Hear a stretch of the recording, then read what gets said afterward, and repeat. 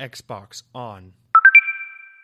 Welcome to Xbox On, a podcast with one host about one console, Xbox. I am said host, Jesse DeRosa, and on today's episode, we'll be talking about the latest Xbox news for the week of February 11th, 2021, including Embracer Group makes their biggest acquisition yet with Gearbox Entertainment joining the fold, Ubisoft is looking to become less reliant on AAA games, we now have details on how E3 will be handled this year, and yes, it's going all digital, and more.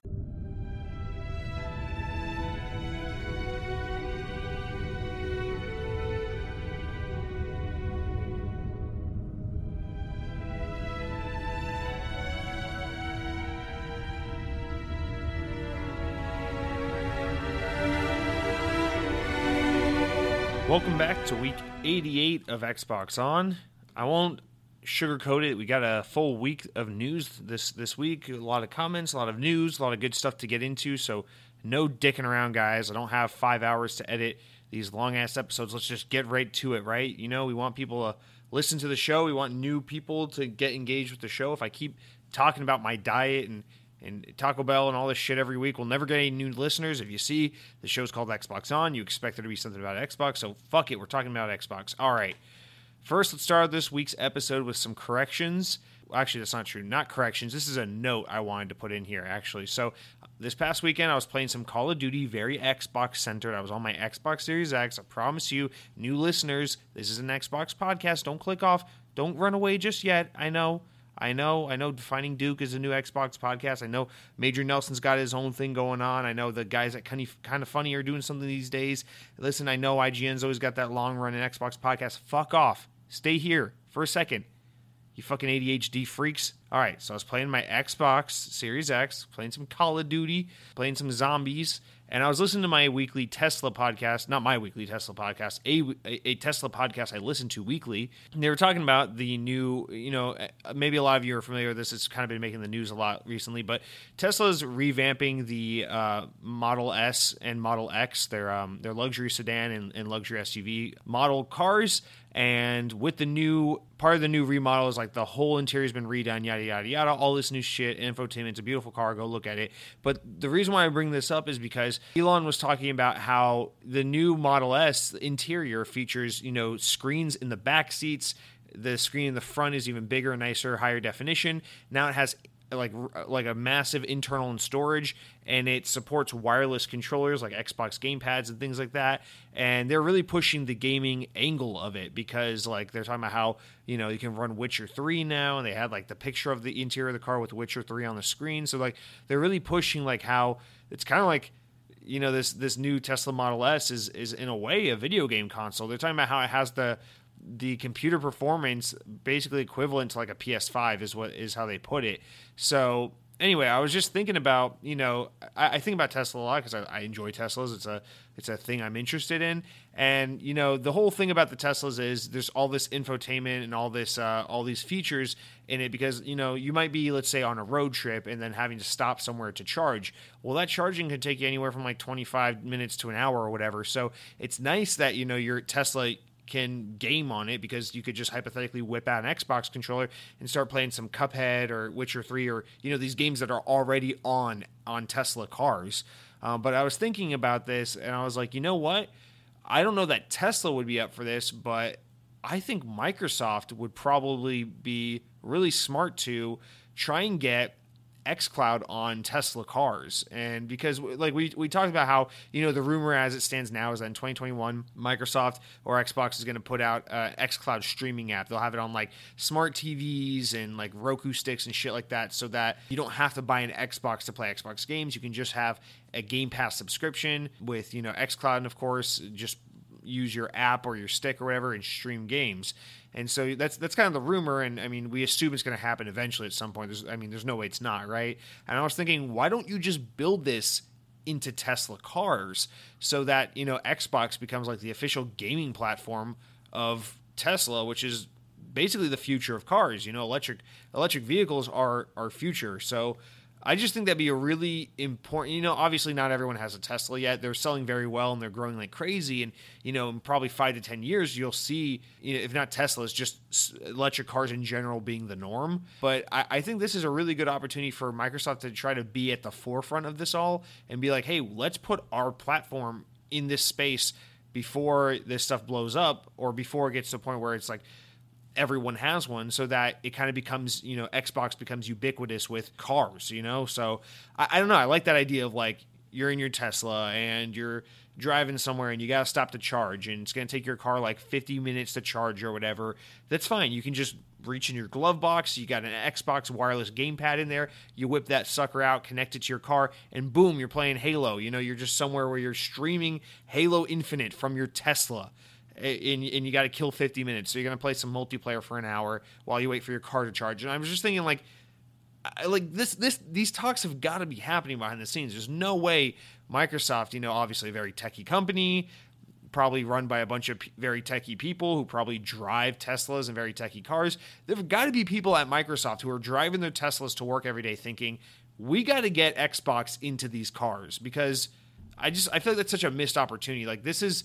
Obviously, the idea is that technology with these cars improves so much that one day you'll be able to charge your vehicle so fast that it'll be the equivalency time-wise as to like how we are currently with cars, where you just pump gas in it and you're good to go.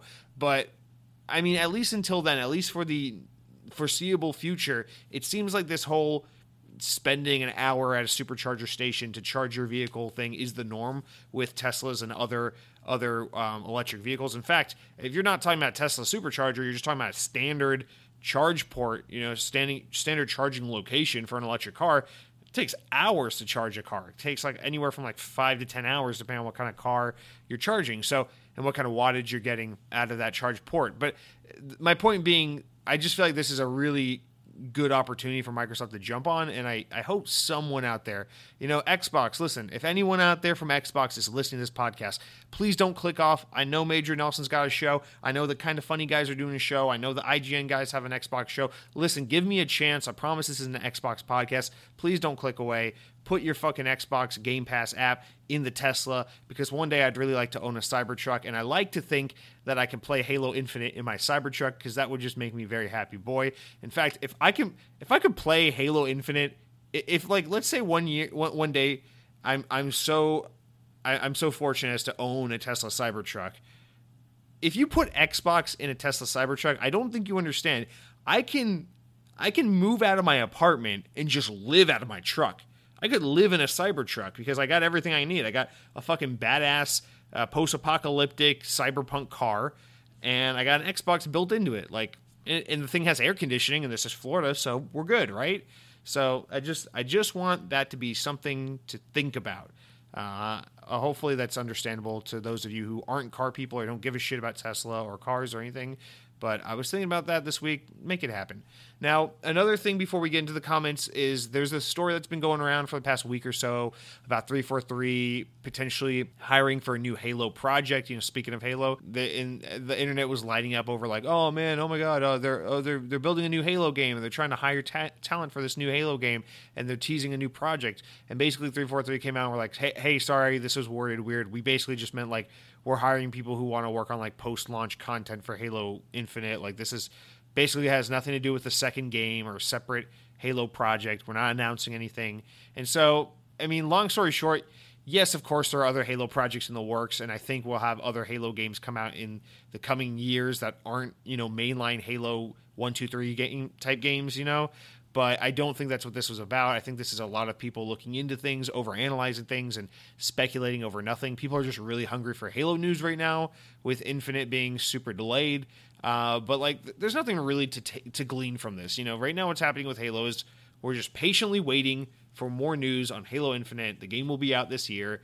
Everything else is basically just like, we'll see it, or we'll focus on that / talk about it after Halo Infinite is out. So I didn't really want to get into that because we've talked about this in the past about other Halo projects, rumors about like a game where you play as like Spartan Locke, or like the rumored, Halo Wars 3 or a Halo horror game, or like all these types of Halo games have been rumored forever.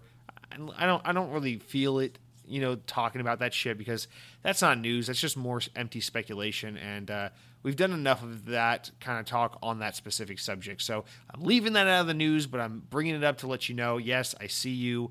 I see you, news story. I see you, internet people, talking about this all the time. But with that said, guys, those are our little updates and things I wanted to address before we get into this week's show.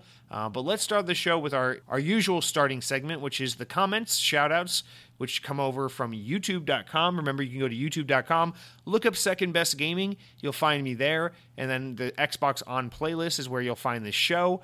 Just comment on the latest episode, and I'll probably read your comment on the next episode, because especially if I see a new name, I'm gonna read you, unless you're saying really heinous stuff like Tesla Cybertruck is not cool, in my opinion. You say something like that, you won't get right on the air. That's all there is to it. All right, our first comment this week comes from new commenter. This isn't the comment. This is the commenter's name. It is, I'm in the crib playing Fortnite with your grandma. That's the commenter's name, not the comment. Okay, so I'm in the crib playing Fortnite with your grandma says, what's up, Second Best? Long-time listener here. Of course, via podcast format. Just decided to leave a comment for once and say hi and great show. Peace. Thank you, Fortnite grandma crib player. I appreciate the comment. I appreciate the support for the show. Remember, this is an Xbox podcast, so please don't feel any pressing need to go and listen to the guy from IGN or the guy from Kind of Funny. I know they do a great podcast. Listen, I know the Major Nelson guy's got his own show, but I promise you this is an Xbox podcast. We're probably going to talk about Taco Bell for a little bit here and there, but that we got to do it. I had Taco Bell recently. You want me to just not bring it up? Okay, but thank you. This is an Xbox podcast. Moving on. Mr. Triceratops, great name here, says, always a fun listen. Happy to see the MLB The Show come to Xbox. As an Xbox guy, the conversation around exclusives is really exhausting sometimes. Anytime Sony makes a move like this, the general conversation seems to be about how smart they are and about how they're optimizing the market. When an Xbox studio game goes multi-platform, the narrative often feels very negative about how dumb Xbox is. Ultimately, I've been invested in the Xbox ecosystem since the 360, so that's where I'm going to be unless it's dramatically different. It doesn't really affect me to see Xbox games go to more players, and I'm happy whenever more people get to enjoy good games. It's something I actually like a lot about the Xbox brand. Well, Mr. Triceratops, great name by the way, I appreciate this comment. I think it's a great comment, and I mostly agree with it, but I will say, obviously as an Xbox guy myself, I think your comment's mostly true, but it's not entirely true, because remember, just recently, last year, PlayStation brought Horizon Zero Dawn and Death Stranding over to PC.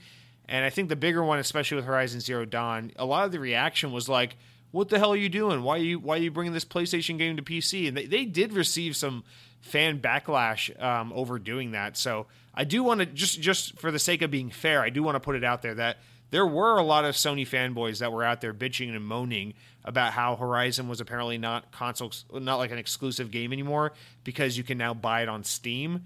So just remember that actually did happen. And I think Sony is interested in putting more games on Steam.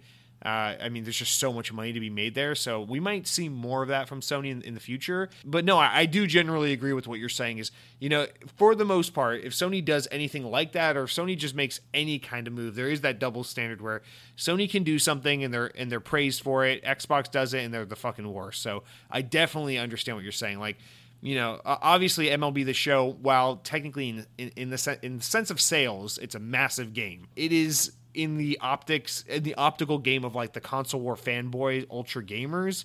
MLB The Show is a small game. It's not, it sells well because casual gamers and sports fans like it. It doesn't sell well because hardcore gamers are just dying to live out their fantasy league baseball 2021 season on PlayStation 5, So it is a bit different to see a game like MLB come to Xbox than it would be to see, like, say, Halo come to PlayStation. But I definitely see what you're saying, and I definitely agree with it to a large extent. For example, Cuphead coming to Switch got a lot of backlash. Ori and the Blind Forest coming to Switch got a lot of hate. And think about the big conversation we're having all the time now that Microsoft is in the process of acquiring Bethesda. It's always, oh my God, are Elder Scrolls and Fallout and all this shit not coming to PlayStation? Like, they better make it Xbox. You got Xbox fans saying, they better make it exclusive. We need exclusives. And then you got PlayStation fans saying, oh man, Xbox sucks so badly they had to buy our good games because they couldn't come up with any of their own. So, yeah, you're definitely right. Xbox just is constantly facing a damned if we do, damned if we don't kind of situation from audiences. But at the same time, I think sometimes PlayStation fairly gets criticized. But yes, with your last part of your comment there, I definitely agree. It's always great when more people get to enjoy great games. So, games leaving exclusivity to go to other platforms is actually a great thing, and it really only matters to stupid fanboys who just want to have some weird tribalism brand thing going on. But in the grand scheme of things, it's nothing but good when other people get to enjoy great games. Now, Joe Murphy comes in this week and just says, thumbs. So, Joe Murphy, possibly a bit of an ableist comment there, just bragging about your thumbs when some creatures don't even have thumbs. So, you might want to reconsider the implications of that comment. But nonetheless, Joe wants everyone to know thumbs. My mother writes in and says, Dear Handsome, not everyone who loves ketchup is a Nazi. Clearly, that's a very Nazi cover-up thing to say. So, my mom is a Nazi because she likes ketchup. And if you like ketchup, you're a Nazi too. Now, Adam Ziso writes in this week and says, I can understand how someone likes Shadow Warrior, but unfortunately it's not the level of the Messenger. I think you mean to say Cyber Shadow, not Shadow Warrior. Shadow Warrior is a very different game, but nonetheless, you continue on. I have 2 cats. There's often a little fight between them. Cats love their asses first, and we all love them for it. Lol. Yeah, I mean, both figuratively and literally, because, I mean, my cat here is finally starting to warm up, and her whole thing is she'll let you pet her a bunch, and she'll, like, love the pets, and then she'll turn around and, like, show you her butt to show you that she's non-threatening, and I'm just like, all right, didn't really need to see your asshole right now, but I appreciate the sign of peace here. Now you say, did you play Stalker? No matter which part, check out also the movie of the same name. Okay, so I assume Stalker, the movie, is entirely different from Stalker, the game, and there's no relation, just a coincidental shared name. But no, I've never played Stalker, the game. I'm really interested in Stalker 2. I think that'll be my jumping on point for the franchise, and if I enjoy Stalker 2, I'll go back and play Stalker 1. But no, that's a series I never really knew much about until the second one was announced last year during the Xbox third-party showcase. And now that I am aware of that franchise, I'm very keen to give that game a try, like I said, when the sequel comes out, because it just looks like that's going to be the best chance for me to find out if it's my kind of game, is to jump into the latest and greatest installment. But yeah, I'm interested in it, but no, I've never played it. And then lastly, you say, is there something like Winter where you are? Like, now, which one is it? MZ, so if I'm correct, you're commenting in from Germany, right? So yeah, I mean, yeah, I live here in Orlando, Florida. We have all 4 seasons, technically, but I'd argue that not really. So technically it's winter here right now. Yes, we got spring, summer, fall, and winter. Our winter is extremely, extremely mild. Now, I've lived in more like traditional...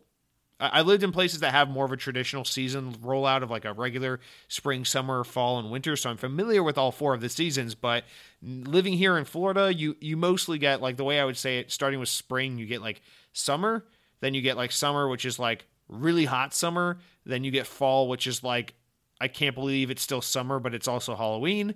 And then you get winter, which is like really beautiful, mild summer with occasional chilly days. And people underestimate how chilly it can get in Florida, but you got to understand it's like super wet and humid here. So when it gets cold and windy, you get that wind chill, which is like fucking awful. So it gets cold here, but the thing is, it's not like, oh, it's been cold all month because it's winter. It's like, oh, yesterday was a beautiful 75 and today is freezing cold, but tomorrow will be beautiful and 75 again. So like last week we had a day where it was like 30 degrees and freezing and windy, and the past 2 days, have been literally 80 degrees. Like, it's been beautiful beach weather here. So yes, I'm familiar with winter. Technically it's winter, but no, in Florida it's mostly just hot all the time. And I know people usually make fun of Florida for that, but I actually kind of like it.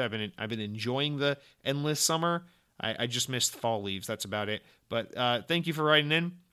Now, my brother writes in and says, if you don't finish a game, and this is referring to Cyber Shadow, as I was talking about last week, he says, if you don't finish a game just because it has an odd gamer score, you need to just finish it and force yourself to get over that. That's the dumbest thing to be OCD over. Now, conversely, to kind of play devil's advocate to what you're saying there, brother, Sarugi also writes in about the same topic, but says, I totally understand how you feel about odd gamer score. Overcooked can eat a dick as far as I'm concerned. If you're thinking you won't finish the game, why not look up what the achievements are that you're likely to encounter? At least you will know if you can safely continue or bail out a little closer to the end.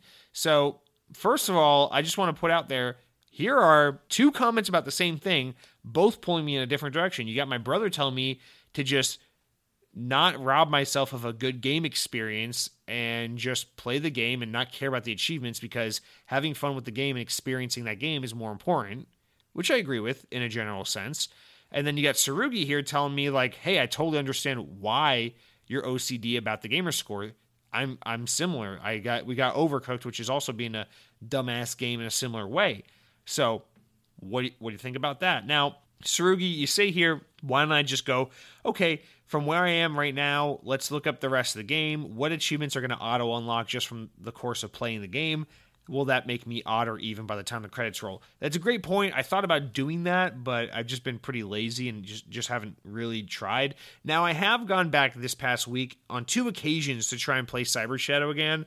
The first time I was like, well, I don't even know if I want to play it, not just because of the gamer score thing, but because the game's getting hard. You know, like the game, I always use the website howlongtobeat.com to kind of reference, you know, okay, how much time am I going to spend on this game if I'm just playing the game? Because I like to kind of like loosely course out or plan, have a roadmap about like the upcoming games I'm playing and like how much time it's going to take for each one. So I always use howlongtobeat.com. And that website says that Cyber Shadow on average is about a 4 to 5 hour game. So I'm thinking, you know, I kind of suck at games a little bit, might be on the longer side, I might die a few times, might be like 6 hours for me to beat this 4 to 5 hour game, right? Well, I gotta be honest with you, I'm on level 7 of a 10 level game, so I'm pretty far in the game. I'm like 60-70% through the game, and I've probably put about 8 hours into the game, so I'm like on my way to breaking the world record for how much you can die and suck at this game. And my point there is that like I'm kind of past the point of having a lot of fun with this game, and I'm kind of at the point where I'm like, this was fun for a while, but now I'm tired of just dying all the time, and I don't even know if I want to play the game. So I tried to play it a little bit the other day. Immediately was just like, no, I'm not up for this challenge. This is not what I'm feeling. Went back to Call of Duty Zombies.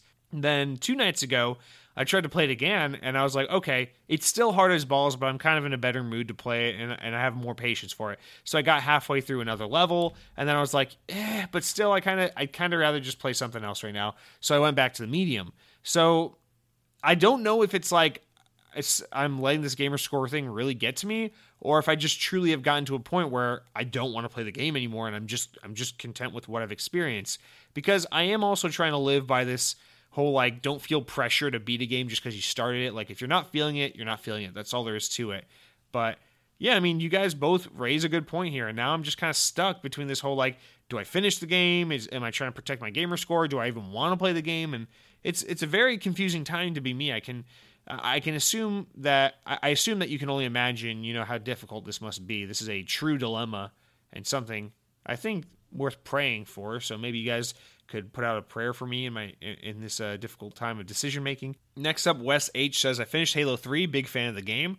I thought the ending was perfect with the "wake me when you need me" quote. Now, Wes, if you think that was amazing, just wait till the beginning of Halo 4. A lot of people don't catch this, but at the beginning of Halo 4, when Cortana wakes up Chief, she goes, "Wake up, Chief, I need you." And a lot of people are just like, oh yeah, of course, you know, he's been in cryo sleep since Halo 3, but only true fans of Halo 3 will call back that the last thing she says, or the last thing he says to Cortana is, "Wake me when you need me," and then he goes into cryo sleep. And then the first thing she says to him when he wakes up in Halo 4 is, "Wake up, Chief, I need you." So it's so cool the way 343 really perfectly ties together the ending of 3 with the beginning of 4. But a lot of people don't catch that because we're too busy just shitting on literally everything 343 does because they can do no right. But I just want to point that out there. I think yes, that's a really awesome ending to Halo 3. It's like the perfect last thing for Chief to say, because he's just like this like personless soldier, and he's just like, when you have a utility, when you have a need for me, just, you know, bring me back. You know, it's like pull me back out of the tool shed when I'm of use to humanity again. It's just like the perfect ending note for Chief. And then the way they just I love it. Ooh, sorry, hit the desk. Probably scared the cat. Love it. It's such a perfect line. But anyway, you continue on. You say, you understand that Taco Bell is amazing and the best fast food restaurant, and it makes me enjoy this podcast so much more. Well, it is the best fast food. Hate to break it to you, though, but Tower of Terror at Walt Disney World's Hollywood Studios is actually better than any other ride at Disney. But I would like to know what's your favorite park and what's your favorite place to eat / your favorite meal. My wife loves Epcot, but I'm a Hollywood Studios guy. Well, Wes, this is a great comment all around, because you've mentioned my 2 favorite things You've mentioned like everything I love in one comment. I just want to point this out. You mentioned Halo 3, which is the best Halo game, which is, top 3 greatest games ever made. You mentioned Taco Bell, which is the greatest fast food. And then you mentioned Epcot, which is the greatest place on earth. So, like, what are we doing here? Are we sneaking some Taco Bell and an Xbox 360 into Epcot? We're going to go to, like, some cast member out of, restricted access area and hook up our Xbox to some place and play Xbox and Halo 3 and eat Taco Bell while we're at Epcot. Like, you're touching on everything I love in one comment. It's like you're playing the algorithm. You're playing the system here. If I mention these things, Jesse will read my comment on the air. Actually, you can pretty much say anything and I'll read your comment. But I do appreciate you hitting on everything that matters to me in my life. Anyway, you could have mentioned Cybertruck and Mountain Dew, but that's okay. Yeah, so your Disney question. I know Tower of Terror is a beloved attraction, man, and trust me, I love Tower of Terror, but I don't know what it is about Tower of Terror. I don't have the affinity for it that other people do. Like, I love it, and I'd be devastated if it were one of the many things that Disney is trying to take away from us these days. Like, I would hate to see something like that go, and I love it, and I think it's a very important, I think it's the most important attraction left in all of Hollywood studios, but it's a far cry from my favorite attraction for sure. But I'm glad that's your favorite. Of course, you're wrong for making it your favorite, but it is a good choice nonetheless. You could have done worse. You could have said Buzz Lightyear's ass blasting, and we all know that's the worst fucking ride at Disney. Now, or actually, Magic Carpets of Aladdin is probably the worst. I don't know. Anyway, what's my favorite? There's so many good questions here. Reminder, it is an Xbox podcast, so shut up and wait for a second. But you say, what's your favorite meal / place to eat in the parks? Okay, this is an impossible task because I have a lot more to say. Like, you guys know I have a lot to say about Xbox and Halo because I talk about that shit nonstop. It's an Xbox podcast, by the way. I know the other guys do one, but I do one too, and it's I promise it's about Xbox. But I actually have way more to say about eating food at Walt Disney World than anything else. I love the Mountain Dew, I love the fast food, I love the Xbox, I love all this shit, but there's nothing in this world I am more qualified to talk about and more interested in talking about and just have more of a useless wealth of knowledge on than eating food at Walt Disney World. Like, so you fucked up. You brought up something that's a fucking time sink. Sorry to everyone. This is going to be a 4-hour episode because now we got to talk about food at Walt Disney World. This is my favorite thing, but I'll try to keep it brief. We got to break it up, first of all. You can't just say, what's your favorite meal at Walt Disney World? It's like, you got to break it up. Are we talking about snacks? Are we talking about quick service? Are we talking about table service? Are we talking about resorts or parks? Okay, so let me just make it really simple for you. Just in terms of like quick service, like fast food in the parks, my favorite things are going to be a Disney pizza. My favorite place to get a Disney pizza used to be at the resorts because you could get the big family-sized one. So, like, go to Pop Century, go to an all-star sports resort, get a Disney pizza, chill out in your hotel room, watch the Mickey Mouse cartoons or something, down a root beer, get that Disney pepperoni pizza, some ranch dressing for dipping, get one of those bakery items for dessert. Fuck you, that's the best way to end a 30,000-step day in Magic Kingdom. Disney pizza, best food, not only at Disney World, but in the world. If Taco Bell put the Disney pizza on their menu, we would all ejaculate into oblivion and would never eat anywhere else. It's that good. So probably the Disney pizza, right? But now the Disney pizza has fallen into obscurity because why? Disney hates us all. Bob Iger's trying to kill us. Anyway, with that said, the Disney pizza has been relegated to 2 places. You got it at Hollywood Studios, your favorite park. It's at the Pizza Rizzo. It's still great there, but the Pizza Rizzo as a themed restaurant sucks. It's an awful restaurant. Great menu. It has Disney pizza, but only the small ones, not the big ones like they had at the resorts back in the day. Okay, so where else can you get a Disney pizza? Well, they have it at Pizza Safari over at Animal Kingdom. Animal Kingdom, superior park to Hollywood Studios. Sorry to break it to you, but it's just the truth.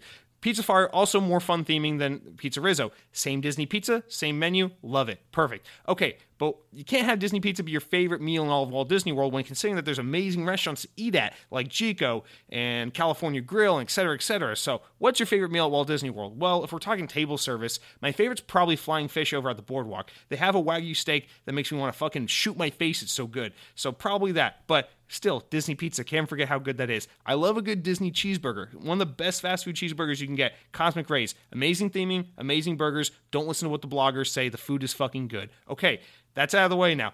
Good Disney snack? Oh my God. They used to have this pina colada slushie that I'd get all the time. They don't have it anymore. What the fuck happened with that? But anyway, sometimes I'd go to the resorts and I'd get a fresh made bakery brownie that they make in-house at the resorts. And then I'd go over to the gelato place and get a slice of like a scoop of like chocolate chip gelato ice cream and just mash it all together. Fuck you, Ghirardelli. It was better than that. But they don't have that anymore either. So, I mean, what do you want me to say? Disney's eating food at Walt Disney World is my favorite thing. I probably have to cut this all out of the podcast because now you've probably clicked off. You're probably over there listening to the IGN Xbox podcast, the Major Nelson. You're listening to Major Nelson. Are you kidding me?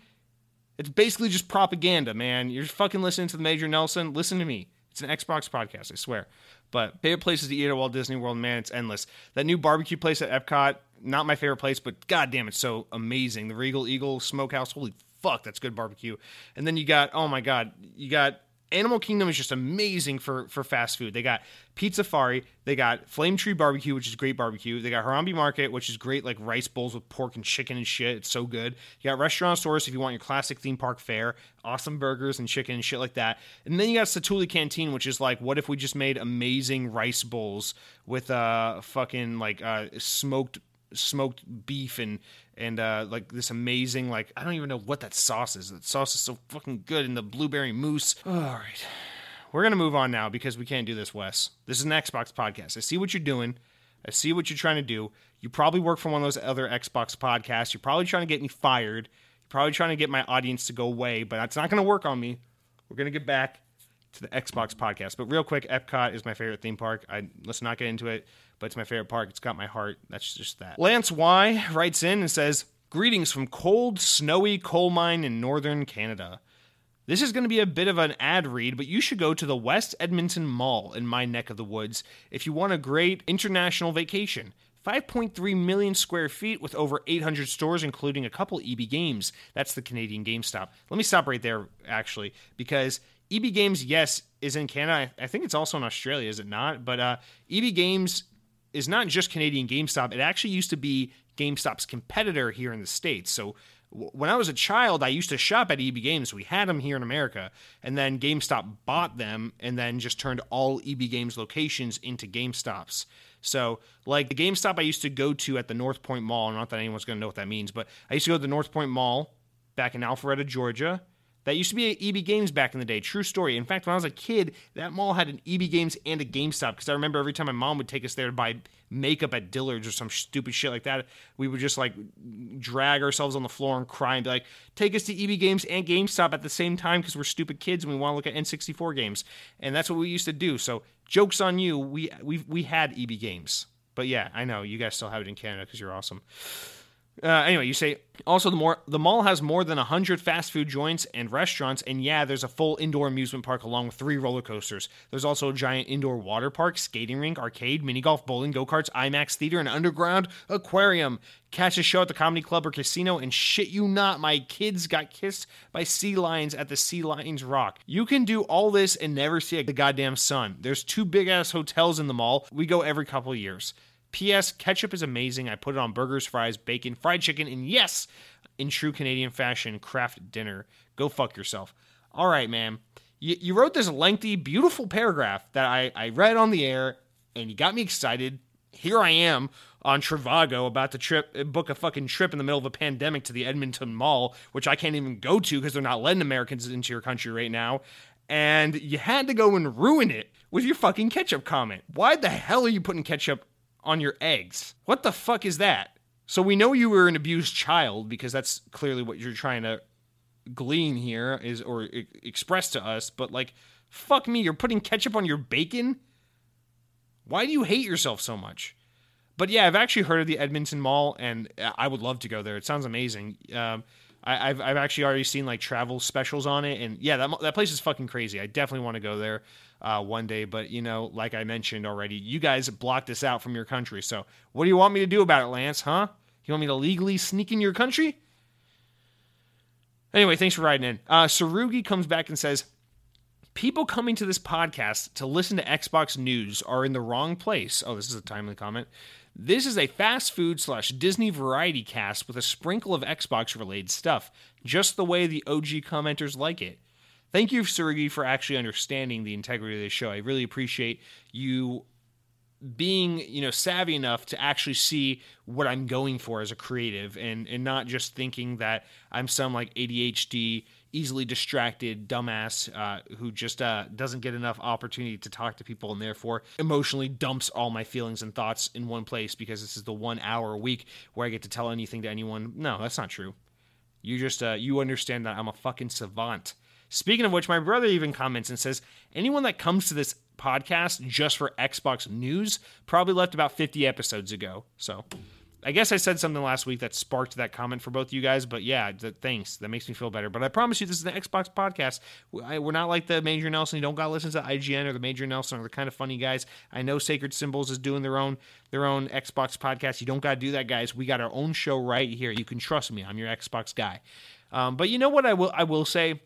I know we get off topic a lot, and there's a lot of meandering, a lot of non-Xbox related shit on here, but I will say that pisses me off when I listen to a show and it's just like so much unrelated content. It's all just bullshit, but not if there's structure to it. Does that make sense? Like, everyone knows, like, any good podcast is about, like, developing, like, an appreciation for the host. Like, you got to hear the host talk about off-topic things every now and then, because you got to learn to like the host, like their personality, like their story, like, you know, like to learn about them.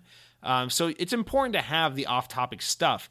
The problem is when a podcast doesn't have any structure and then it's always off-topic. Like, I used to listen to a theme park podcast called Podcast The Ride, and the thing I hated about that show is, like, they constantly had, like, no coherency to, like, what the actual subject was about. It would just be like, oh, we're all, like, you know, vaguely associated with Hollywood, and we're all, like, actors or people in Hollywood, and we live in California, and vote blue no matter who, and they just, like, it feels like every episode they're just talking about, like, isn't Hollywood great? Oh, here's a movie reference you won't get. And at some point you're just like, wait, isn't this supposed to be a podcast about, like, a Disney theme park ride or something like that? And, like, it's a really funny and entertaining show when it's funny and entertaining, and then when it's not, it's just, like, a whole lot of, like, people just, like, stroking their own dicks. And so, like, I stopped listening to that show because it just got to a point where I was like, okay, like, I'll find another podcast. I'm done with this. But on the other hand, there's, like, the PlayStation podcast I listen to, and they often have comments similar to this show where, like, people are writing in with crazy ass shit and arguing about fast food and stuff like that. But it's all about PlayStation. I love that show. But why? Well, they have structure to it. So I like to think Xbox On works because even though we're talking about the Disney, we're talking about the fast food, I'm overusing the curse words, there's still structure. You know that the show's going to open with some corrections and comments. We're going to get into some news. We're going to get into some games with gold and things like that. You know the general structure. So it's, oh, if Jesse's being ridiculous, I can skip, you know, to this point, and I know he'll be on to a new comment or at the news. But it's not like those podcasts where it's like, here's a vague topic, and we're just going to talk around it for 2 hours. So maybe I'm just trying to justify the format of the show to myself, but I like to think that the fact that there's still structure, despite the fact that we're always talking about something unrelated, at least makes the show somewhat coherent and understandable and palatable. Does that make sense?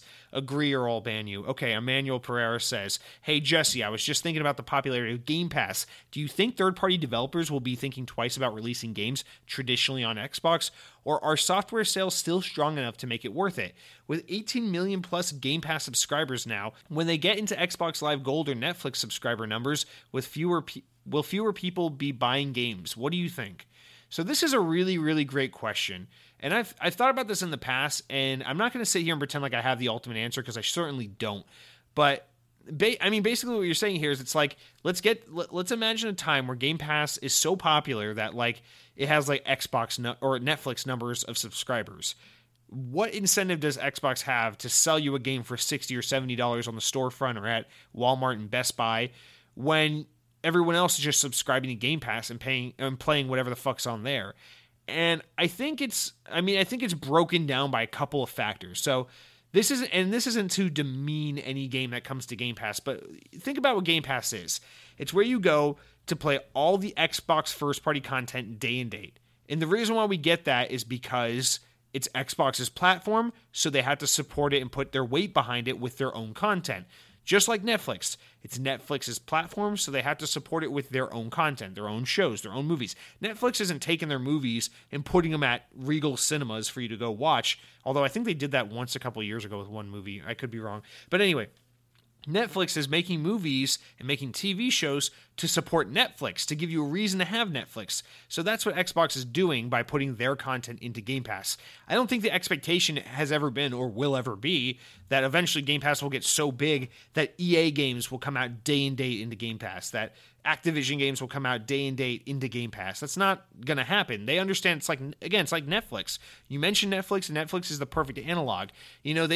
We don't get brand new shows that come out on like NBC or whatever, Fox or whatever station shows come out on cable TV. And then the same day that they're out on cable TV, you can also just watch the whole season on Netflix, because that's not how it works. Netflix gets regular cable television, but they get it like when the season's been out for a few months, or is a year old, or it's a show that's already run its course and is in syndication at some point.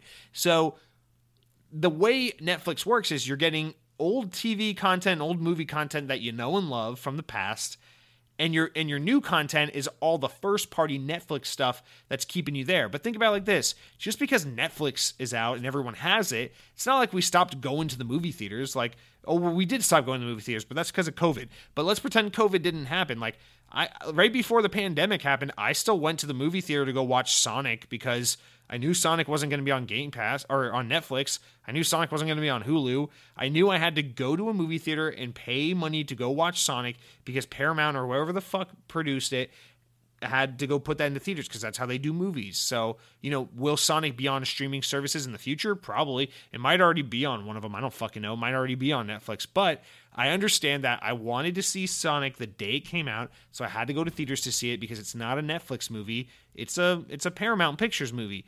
So I got to wait for them to put it on Netflix in a year or so, or I can go to the theaters and watch it now. Game Pass is a very similar thing, where it's like, well, there are a lot of people who will eventually, and I think gamers already kind of have a feel for the way this market works, which is like, okay, it's a new Halo game. I'll play it on Game Pass. But no one's looking at the next Call of Duty thinking, oh yeah, that's going to be on Game Pass day and date. I'm going to wait and play it there. It's like, no, you got to buy Call of Duty a la carte, because it's not going to Game Pass. A better example would be like a Ubisoft game or something like that, where it's like, it comes out, it's sold separately for a year, and then maybe it comes into Game Pass after that. So the point I'm trying to make is, Game Pass is this collection of like Xbox exclusive content, or smaller games that are of like a lower quality, not usually the kind of game that like mass markets are going to go out and buy, or it's like middle tier games that are a little older and that have been out for a while, or like some like AAA games that have been out for a while. So it's about, understanding what Game Pass is and setting the expectation, knowing that Game Pass isn't going to give you everything all the time. And so that's why it's still okay to pay for certain content. That's why it's still okay to be like, well, I know, this new Ubisoft game might come to Game Pass in like 18 months, but I don't want to play it in 18 months. It's out now. I want to play it now. So go ahead, spend $60, $70 and buy it. I think the market is still going to go for that. I definitely think we're not going to reach a point where it's just like, wow, no one's buying games anymore because everyone's just waiting for stuff to come to Game Pass. Although I think that you'll definitely see a transition period of there are now certain people who just don't buy games. They only, just like how there are people who are like, we don't go to the movies anymore. We have HBO Max, we have Netflix, we have Hulu, and we just watch what's on there. We just wait for Disney Plus to put out new Baby Yoda dance compilation videos, and we just watch that for $8 a month on Disney Plus.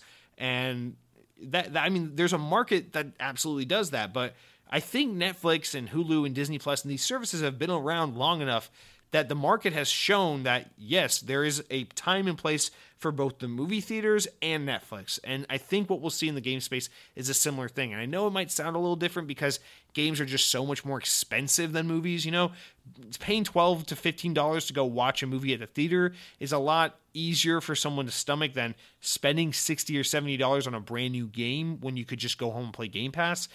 So I understand that difference there. But again, I think the gamers and people who own video game consoles understand the market well enough to say, well, Assassin's Creed, whatever the next one's called, that's probably a 75-hour open world game. Well, this is worth $60 to me because it's a big, beautiful, massive open world game, dense with things to do. I want to play it now. I don't want to wait a year or two for it to be on Game Pass. Like, I'm willing to pay $60 for this because I see the value. I see the amount of content. I see the potential value that I can extract from this game, I'm willing to pay $60 for that. I think that's what you'll see, but again, I can't tell you the answer because we're still in the early stages of all this, and it's hard to tell like what kind of lasting impact Game Pass is really going to happen. One thing I think for sure is that we're very far from seeing the final and lasting impacts of how Game Pass is going to reshape the industry. But just in terms of like, do you think people will still be willing to pay full price for games, knowing Game Pass is a thing that continues to grow and become better and better? Yeah, I think people will. So we'll just have to see on that. Now let's just kind of blast the rest of the comments because we have a decent news week, and I really don't want to make this a 4-hour episode, but we had to talk about the Disney food options. You know, I mean, it is an Xbox podcast after all, right? OG Man says, also, I've never played Mass Effect since open world RPGs aren't usually my thing. However, I just played all of the Master Chief Saga playlists on Master Chief Collection, and I'm itching for some more sci-fi shooter gameplay while we wait on Infinite. Dude, I totally feel you on that. I mean, and if you feel that way, maybe check out some Destiny in the meantime, right? But yeah, no, I understand what you mean. It's you want that story-driven content. It's hard, man. I get stuck with the same thing sometimes where I'm just like, aren't there like a billion sci-fi shooter video games out there? And then you think about it and you're like, no, if it's like a lot of really, really big and important and popular games are sci-fi shooters, but there's not like an overabundance of them, I feel. So, or I see why you might want to cave and play some Mass Effect. Give it a try, man. I don't know. I really want to get into Mass Effect 2, but I've had such a hard time with it. But EA's King then comes in and says, side note, a guy in my class broke the glass door, the main entrance. He kicked it in. I don't know what that means, but I hope everyone was okay, and I hope that guy didn't, cut the fuck out of his leg for kicking that door in, or if he was a burglar or someone bad, maybe hopefully he did. I don't know, but that's crazy, man. You said also community Halo game night sounds like a good idea, so you're like the fourth person to say that now.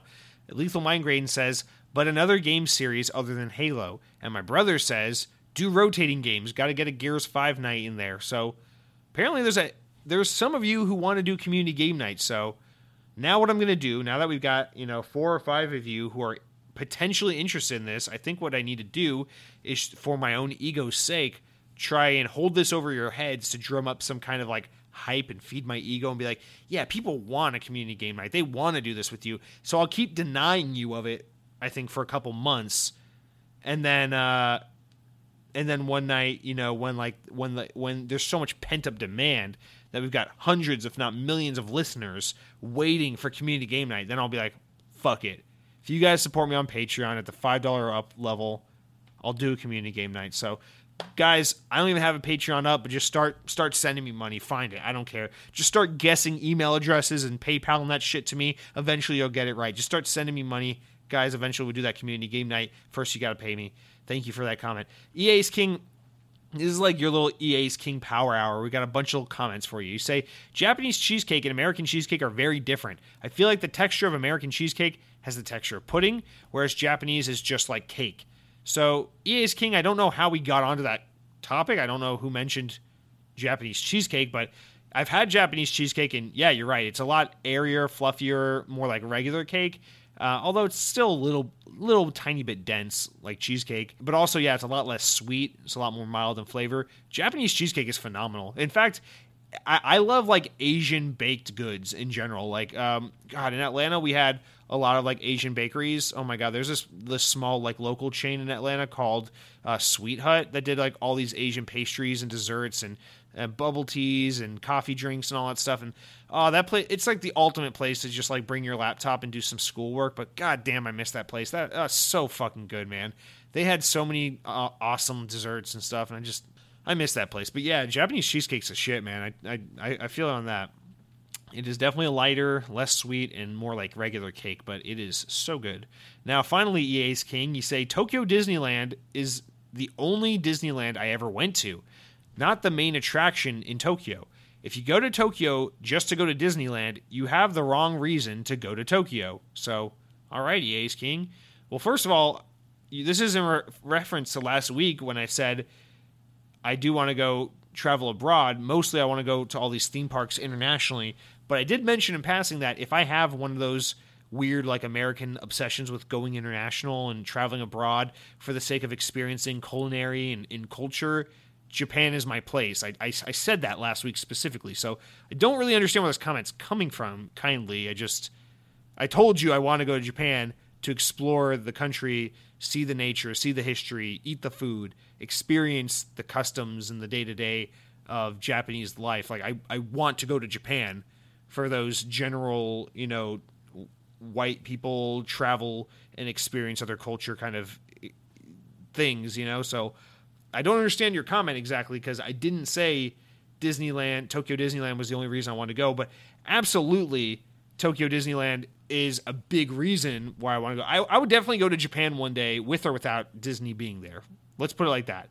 I would definitely make a trip to Japan one day because I want to go to Japan, but I definitely also really want to go to Disneyland. And I'm not going to lie, let's say I'm hypothetically in Japan for 2 weeks, I'm going to try to spend at least 5 days of that 2 weeks in Disneyland, because theme parks are what make me happy. And, I used to struggle with that, a little bit of what you're saying there, because there is that kind of like social norm and standard that, like, you travel to France, you go there because you want to see the Eiffel Tower or the Moaning Lisa. You want to see the old history of Rome. You want to eat the flavors of China. You want to go to fucking Madagascar so you can see where DreamWorks filmed all the scenes from the famous movie. Like, I understand the whole, like, the value and the social norm of, like, you got to go to these countries to experience these cultures and these customs and these things that you're supposed to do as a tourist in these places. But it's come to my attention as I've grown up is, like, I think what you should actually do is just whatever the fuck you want. Because I've met a lot of Europeans, especially living here in Florida, is you meet so many people from all over the world. And it's like, you meet a lot of Europeans who want to come to America so they can see New York City and go to Disney World and go to Los Angeles and see the Statue of Liberty and all that bullshit. It's like, it's the same thing as like Americans who want to go to like the UK and go see Big Ben and London and the guards that don't move when you wave your hand in front of their faces and all that shit. It's like, I mean, we can talk about that all day because these are like the tropes, like the almost like caricatures of like these nations' identities, right? And it's like, I understand to the extent that like you want to experience these things. It's like people talk about them. It's popular. It's something that it's exciting and people want to go to these different places and experience these different things. But at the end of the day, I think your reason for traveling shouldn't be necessarily because you want to experience a different culture. It should be because there is some intrinsic value for you to go visit that country, and whatever that thing is between you and yourself. Like, so for me, it's like if I want to go to Tokyo just to go to Disney, which isn't true because I want to go to Tokyo to visit Tokyo, but if I decided to go to Tokyo specifically for Disney and nothing else, there's actually nothing wrong with that, because at the end of the day, it's about what brings you happiness and what you're going to enjoy. It's like I'm not an evil person because I decided not to go to like what's that big intersect that's really famous or whatever, or like I didn't go to visit like old Shinto shrines, or I didn't go up to that place where like the springs where they have all those deer that walk around that you can pet, or I didn't go to fucking like I don't know, I just didn't do any of the shit, I went there, I went to Disney, I stayed in my little bubble, and then I went home. It's like at the end of the day, all that matters is like you did the thing that brought you happiness, and you didn't go over there and like cause some like international like meltdown and cause trouble or anything. It's like if you're just there because you want to have a good time at Disney, it's like by all means, man, go support them economically, give them some of your hard-earned dollars, vacation there, enjoy your time, be respectful and kind of others. My only real thing about traveling isn't that you have some obligation to experience like the Eiffel Tower if you go to France, or the fucking ancient city of Rome when you go to Rome, Italy, or something like that. It should be that like the only thing I think should be like a standard or like a socially widespread adopted thing is that if you're going to travel internationally, especially somewhere with vastly different customs or a different language, you should take it upon yourself to learn a little bit about the culture, to learn a little bit about the language before you go over there, so that you can try and make yourself as little of a burden as possible, if that makes sense. Like, like don't be that ignorant, rude person who's just like constantly inconveniencing other people because you didn't learn basic words like how to say hello and thank you in Japanese or anything like that, But in terms of like what you're obligated to do, I don't think you're obligated to do anything outside of what you're personally interested in, to be fair. But nonetheless, EA's King, I don't mean that as like a jab at you. I don't know, man. I just want to do what I want to do, man. If I want to go ride Winnie the Pooh at Tokyo Disneyland as a fat mid-20s, American dude, then that's my prerogative. Don't really see why it matters. Man, we're never getting out of these comments. Sam Torres says, "Can I post my review on Apple, my Apple iTunes review on here, and you just paste it into Apple because I never trust Apple's use of my name, likeness, hand stitch underwear, wristband nickname." Okay, all right. I don't understand what you're saying. Let's jump in. You say those bungee cord lengthening, Judas chair operating, wallet heisting, fad presenting ghouls make me nervous. Referring to Apple. So please tell them this. Okay, so this is what you want me to tell Apple. I'm sorry, I'm butchering your comment here, but this is what you want me to tell Apple. Jesse makes a great podcast that helps me enjoy eating, drinking, and gaming on Xbox. He also likes theme parks, so he's no commoner. And he is aware that his kitten is going to fuck him up, so he moves cautiously. That's very true. I'm actually afraid to move my legs under the desk right now as I record because I know the cat is under the desk, and I'm afraid that she's going to bite or scratch me if I make a sudden movement. So you're very right there, Sam. I'm terrified of my cat, but I'm not going to post that into iTunes because I too no longer have any Apple devices.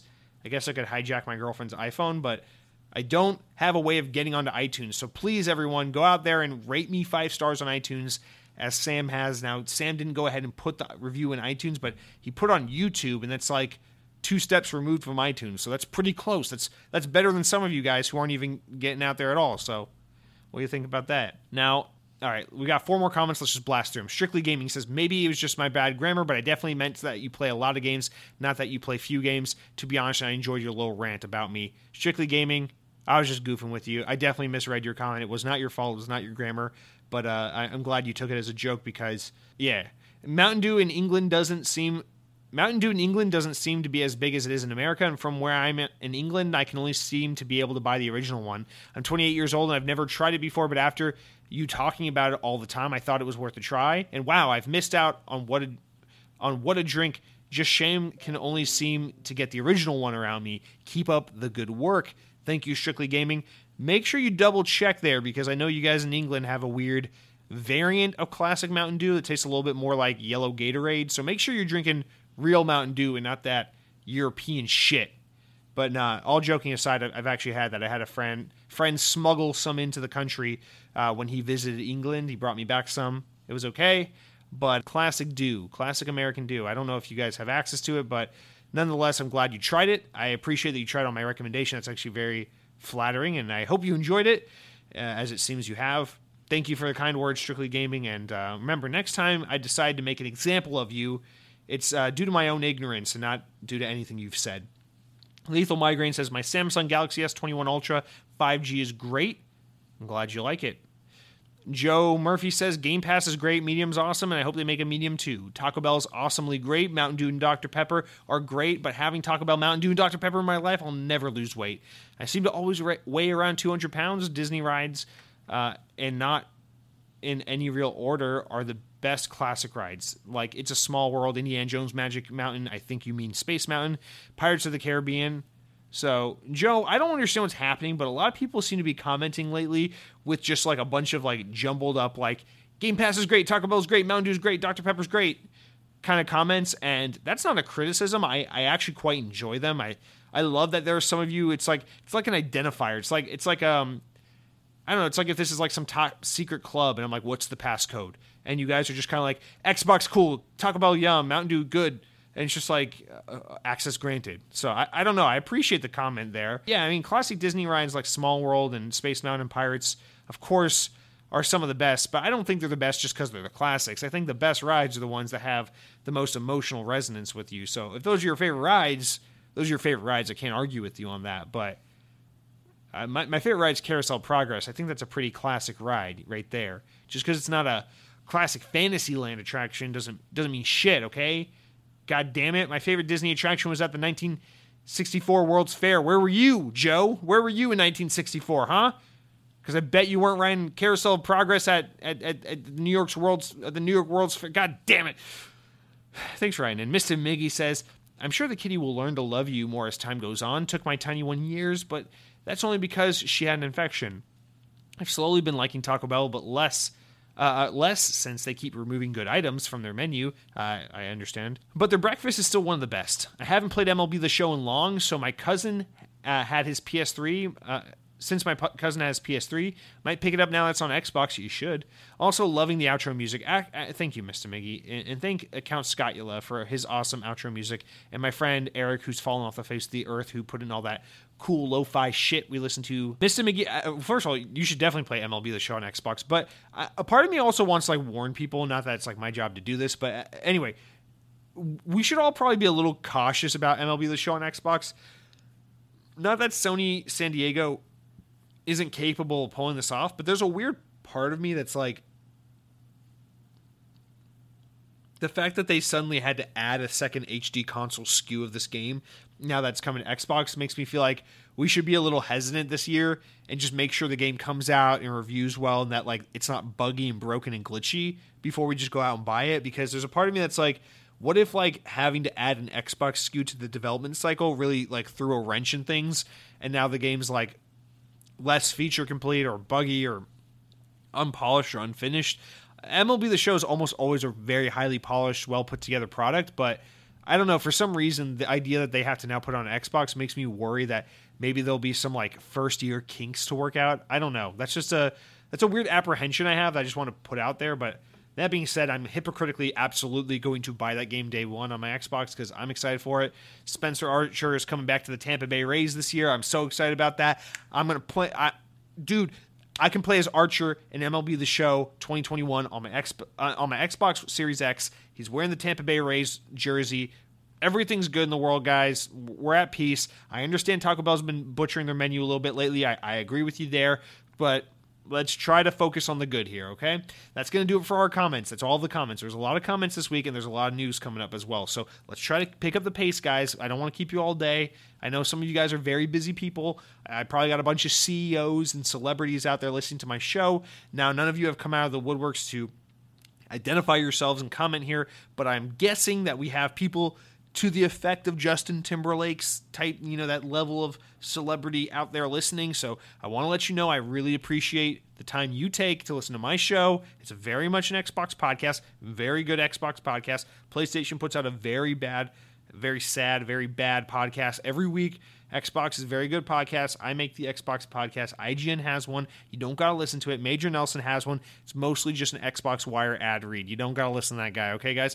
I'm your guy. I'm your Xbox guy here. I'm going to tell you the truth. I'm going to tell you when Xbox fucks up because I'm not afraid to speak harsh. I'm not afraid to say real things. Dude, if what I got to say on this podcast is going to affect my relationship with Xbox and to stop them from sending me free codes and free swag for me to hand out and show off on my YouTube channel at secondbest.com gaming/YouTube, listen, I'm not afraid of that because I'm going to tell you the truth. I'm not afraid about hurting your feelings. Facts don't have feelings. Facts don't care about your feelings. I'm going to tell you how I feel about the Xbox, how I feel about the Disney pizza, and where Microsoft is going wrong. Okay, guys? So with that said, let me tell you about what I've been eating. So I'm still dieting, and I'm kind of frustrated, as I was telling my brother, because I thought this was going to be like a week or two of just counting calories for fun, like, oh, look at me pretending I care about my health.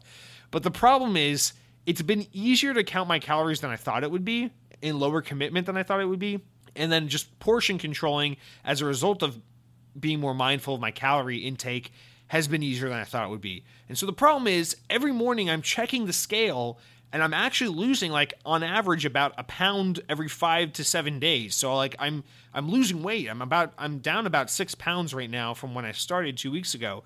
So the problem is, like, I'm coming home from work every day, and, like, I want to eat seconds. I want to indulge in, like, sweets. I want to eat some chocolate. I like to put some, like, M&Ms in my popcorn and just, like, watch fucking, Disney Plus 90s Disney Channel movies and eat popcorn with chocolates in them. But I can't because here I am counting the calories, and I don't have sufficient calories left for the day. I'm done. I'm trying to lose the weight. And the problem is it's like this perfect balance of like, this is a diet that's relatively easy for me to follow because I still get to eat what I want. I just get to eat less of it. And also I'm seeing results. I'm seeing myself lose weight. So it's like, I can't give up, because I'm actually seeing results. If this were one of those things where it's like, it sucks, it's hard to commit to, I can't eat the food I want, I'm not even losing really all that much weight, or it's hard to lose the weight still, it'd be like, fine, fuck this, I'm going to Margaritaville. Call me if you need me. Don't need me. I'm going to be on island time for the next weekend, But that hasn't been the case because I'm actually losing the weight. So now I find myself like driving past the McDonald's, driving past the Taco Bell, saying, you know what? Let me go home. Let me eat the grilled chicken with the brown rice and the vegetables because it's not that bad the way I season it. And I lost a pound this morning when I checked the scale. So, I kind of want to see where this goes. And it's frustrating. But I got to say, the saving grace of all of this has been, I've always shat on the diet sodas, telling you, go real or go home, regular Mountain Dew, regular Pepsi, regular Dr. Pepper. But my brother tipped me on a little secret here. He says, if you have one of those nights where it's like I've kind of hit my calorie count for the night, I don't have any more room for like a second plate of dinner or like a dessert or something sweet to eat to kind of like just take the edge off. You're like, you got to stop. You hit your calorie count. You're trying to lose weight. You're trying to be a good boy, right? The trick is get like a 12-pack of Pepsi Zero Sugar. It's a 0-calorie diet soda. It's not diet Pepsi. It's zero sugar Pepsi. Just try that because it's like carbony and flavorful, and it kind of like tricks your brain into thinking like you're eating food or putting calories in while not actually putting calories in. Obviously, it's not a very healthy idea, but it helps keep you on track with the diet. So I'm like, fuck it, let's try it. I hate diet soda. This probably won't work. Gotta be honest, guys, and I hate admitting this because you know what an authentic soda guy I am. Listen, I'm truthful about soda. Facts in sodas don't care about your feelings. Like, it's like real Mountain Dew or go home. That's what I always say. But the fact of the matter is, here I am drinking the Pepsi Zero Sugar, and it's not bad. Now, it's definitely not real Pepsi, but Pepsi Zero Sugar is leagues better than Diet Pepsi or Diet Coke. And in my opinion, better than Coke Zero. Like, it's pretty damn good. It tastes like Pepsi. It's just a little less sweet. It has that, like, artificial flavor, but, like, not as badly as other diet sodas have it. I don't really know how to put it. Like, I'm enjoying Pepsi Zero. It's been a nice diet aid. So here I am recommending the Pepsi Zero Sugar, betraying my own soda fans, but I got to be honest, guys, and you know me, I'm an honest guy. I'm not afraid to say what needs to be said, no matter how unpopular it is. Facts don't care about your feelings. That's what I've always been saying. So here I am, putting it out there. Pepsi Zero Sugar. It could happen. Now, what I've been playing, that's what I've been eating, but let me tell you all about what I've been playing, guys, real quick. I got those diamond skins on Call of Duty Zombies. I've been working on getting the diamond and gold skins on my shotgun, so I did that. I finished that the other night. Felt a little unfulfilled, actually. I was like, I did it, and I was just like, now what? So that's happening. I'm trying to work through my Battle Pass. Battle Pass ends in like 14 days. I'm already like level 80 on the Battle Pass, so I'm like, fuck it, I might as well just finish this, even though there's almost nothing good in this Battle Pass, so I don't really know why I'm doing that. And then I want to get back to the medium this weekend. I tried to play it a little bit last night and was like, oh yeah, I didn't want to stop playing this. Why did I stop playing this? But then I got really sleepy. So hopefully this weekend I'll get back to the medium. But that's what I've been working on. Not too much gaming lately. I've been doing a lot of like cooking while my girlfriend has been working later and watching YouTube, thinking about Cybertruck, thinking about the parks, doing some. Disney's California Adventure theme park in California is turning 20 years old right now, and I'm doing a lot of just looking back, watching the videos, reading, thinking about the park and how it's already been 20 years since we got DCA. I fucking 20 years ago, there I was, not standing at the front gates of DCA because I didn't go until about 3 years ago for the first time, but I remember that park opening, watching the ads on Disney Channel, thinking to myself, wow, I'm about as likely to go to this theme park as I am to ever kiss a girl, and, eventually things changed, and, I've been to Disney's California Adventure, and I gotta tell you, it's a great theme park. It's turned 20 years old. It's the best theme park in the world. Not true, but I wouldn't lie to you guys. You know me. I say what needs to be said, whether you like to hear it or not. So that's what I've been eating, playing, whatever. But with that said, guys, this is an Xbox podcast. There are other Xbox podcasts out there, but this one's really Xbox-focused, and I think there's a lot of merit to that. So let's jump into the news. Let's jump into all the Xbox news, starting now. All right, our first story comes from Windows Central, and this is something that kind of was happening as I was recording last week, so it might seem like an old story at this point, but wasn't able to really cover it on the show last week, so we're getting to it now. It's actually a really big story, so let's just jump right in. So, according to Windows Central, Embracer Group, the parent company of studios like THQ Nordic, Koch Media and Saber Interactive announced early Wednesday last week that it'll be entering a merger with Gearbox Entertainment. The deal can amount to up to $1.3 billion. The press release posted on Embracer's website states that the deal will allow Gearbox to collaborate with Embracer and use its resources to continue developing games and franchises. The deal seems to include both Gearbox Software, the developer side, and Gearbox Publishing. This also includes Gearbox's film and TV projects, including the now in development Borderlands movie. Interestingly, though, it includes mentions of a Duke Nukem movie, which we haven't heard about since 2018. CEO of Gearbox, Randy Pitchford, will continue to lead the company, which will still operate as an independent studio. The press release also states that all other Gearbox employees will make the same move and become shareholders in Embracer. Pitchford said in a statement, quote, "The feeling at Gamebox is that we are just getting started, and the transaction is not merely a situation for the talent of our employee-owned company, but a propellant for an exciting future that we have planned." This deal will make Gearbox the seventh subsidiary of Embracer's portfolio. The others are THQ Nordic, Koch Media, publishes games under Deep Silver, Coffee Stain Studios, Amplifier Game Invest, Saber Interactive, and Decca Games. According to the website, it has over 5,500 employees and contractors across the world. This means first-party Gearbox franchises like Borderlands and Homeworld and published games like Hello Neighbor and Godfall will be under the same umbrella as Metro Redux, Remnant from the Ashes, World War Z, and a lot more. So this was a big story from last week. I actually feel kind of bad. I guess I kind of missed it. Maybe it happened a little earlier in the day, but anyway, wasn't able to cover it on last week's show. So this is kind of a huge deal, especially considering that Gearbox was trying to move into self-publishing. Famously, Gearbox hasn't worked on too many franchises, although they have been around for a while. But yeah, their most notable franchises, of course, Borderlands, right? And right before Borderlands 3 came out, they announced that they were kind of trying to get into publishing, and they published that Bulletstorm remake and all that stuff. So they have been doing a little bit of that, so it is almost surprising to see them get acquired, I guess, but at the same time, not at all, because as a publisher, they were pretty small tier publisher or small to medium tier, but to be part of the Embracer Group, which owns other publishing houses like Saber Interactive and THQ Nordic, it's also a little bit okay, well, maybe that's a decent fit, because those are also small to medium size, not size, but publishers who put out medium type games, in terms of what they publish. But the thing is, Gearbox, the developer, the people behind Borderlands, that's a true AAA, super high quality developer. So it's weird because usually with Embracer Group, we're used to seeing them get the smaller to mid tier stuff, like Saber Interactive or THQ Nordic. So to get someone like Gearbox, to get someone like the Borderlands guys, is a huge get. It's a pretty high quality big one, and I don't know what it is about it, but it just felt like Borderlands or Gearbox is just kind of I don't know how to say this without sounding offensive, but kind of too AAA for Embracer Group, but apparently not. So it's interesting because they're going to allow to continue to operate independently, basically, but just be owned. It reminds me similarly of what we're expected to see out of Bethesda, which is Bethesda just gets to kind of do their thing and be Bethesda, but Microsoft owns them. So we'll have to see how that plays out. The other important thing to note here is that 2K is the publisher of the Borderlands series, not Gearbox. Gearbox develops Borderlands. So earlier this week, 2K basically said, yeah, we continue to own and operate the Borderlands license. So it looks like that's still going to be, Gearbox developed and 2K published, despite the fact that Gearbox is going to be owned by Embracer Group. So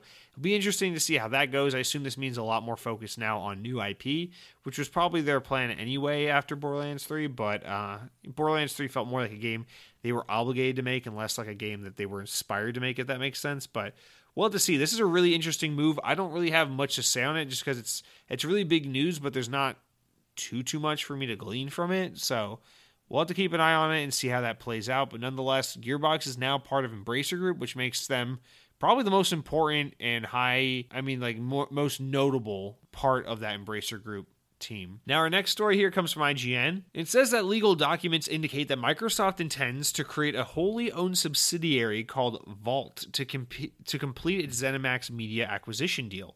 It's not clear if ZeniMax will be known as Vault after the deal is closed. The European Union is currently deciding whether to approve the $7.5 billion acquisition that was revealed back in September 2020. Documents seen on the European Union law website EURLEX referred to the logistics of the acquisition, mentioning a merger pursuit to which nearly created Microsoft subsidiary Vault will be merged and into ZeniMax. While it's not clear exactly how this will work, the Vault subsidiary would be a good way to house Microsoft's newly acquired new acquisitions under one quasi-independent banner, affording ZeniMax Studios, which includes Bethesda, Arcane Machine, and a lot more, the level of freedom while still being owned by Microsoft. The text explicitly says that Microsoft will acquire the sole control of the whole of ZeniMax regardless, but the document suggests that there will be accomplishing this via the Vault subsidiary, which we'll be sure to learn more about once the deal gets the all-clear from the European Union. It's a different approach to Microsoft's previous acquisitions, such as Obsidian, Ninja Theory, and Double Fine, which were formerly made into part of Microsoft and household under its Xbox Game Studios brand.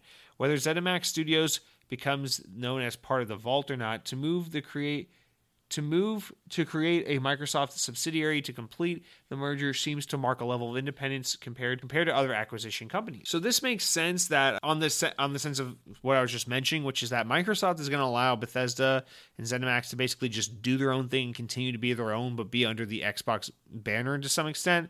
So in that sense, it makes sense to make something basically like a Vault subsidiary and be like, Vault, kind of a nod to Fallout, and be like, so there's Xbox Game Studios and then there's Vault, which is like, it makes sense. It's like this treasure trove of other talent that are part of the Microsoft team, but not under the Xbox Game Studios banner, which can be like the ZeniMax family. So that makes sense in that regard, I think, where it's like, okay, we want to be able to have all these brands and allow them to be independent and do their thing, but also have them be notable in a way that's, independent from regular Xbox Game Studios, so that if you happen to see something like a Fallout on a PlayStation console, you understand it's a Vault game, not an Xbox Game Studios game, or, whatever the case may be. But at that point, it's like, why not just keep ZeniMax as the name then? Why change it to Vault, or why create Vault out of this? And maybe there's a desire to get away from that name just because Vault can make it something wholly new, so people can ask themselves, what is that? Which will then prompt people to learn and understand that this is like a new ownership that these brands are under, despite still being able to operate kind of independently. So I'm not really fully sure what all to make of this other than that, but I think the name's cool. But again, I think the more and more we see Microsoft push for this whole like ZeniMax gets to be independent from us, even though they're owned by us, the more and more it lends credence to them being able to break and play around with rules that other Xbox Game Studios teams don't get to play with. For example, the Coalition and 343 and Double Fine and Ninja Theory don't make games for PlayStation. They make Xbox and PC games because they're an Xbox Game Studios game. Vault might get to put their games on PlayStation. Who knows? They might get to operate in their own engines and with their own technology and kind of do their own thing and be very far away from Xbox and kind of be on their own terms because, they operate under Vault. So, I don't know. It's probably how, like, National Geographic is operating now that they're under Disney technically, because fucking God hates us, so he let Disney buy National Geographic for some fucking reason. I don't know. It's one of those things where I think Microsoft wants there to be that deviation. They want you to see Vault or ZeniMax as something separate from Xbox Game Studios. So I think that's the point of this name, is to draw a clear line in the sand, as in, this is a new step going forward. This is ZeniMax, but this is ZeniMax owned by Microsoft. Again, I'm sorry that here we are with another story where I'm like, I'm not sure what else to really glean from that, but nonetheless, that's the story. Hopefully we'll get into some more interesting news to dissect rather than just more vague stuff, but we're getting there. We got a handful of stories this week. So next up, we've got from Windows Central that Halo developer 343 Industries have announced in a new development update that they are in test flight for Halo the Master Chief Collection. The developer update will come either later in February or March. Additionally, the studio also announced that as part of the flight, the team that, quote, a new place. Additionally, the studio also announced that as part of the flight, quote, a new place and way to play may be tested. It's unclear what exactly this means, although many Halo fans speculate that this hints at referring to a long-awaited custom games browser feature that allows players to join public custom games in multiplayer lobbies. Some also believe that this indicates Master Chief Collection is coming to Epic Games Store or even PlayStation possibly. There's the possibility that Master Chief Collection releases on new platforms as well in the future. It's probably unlikely.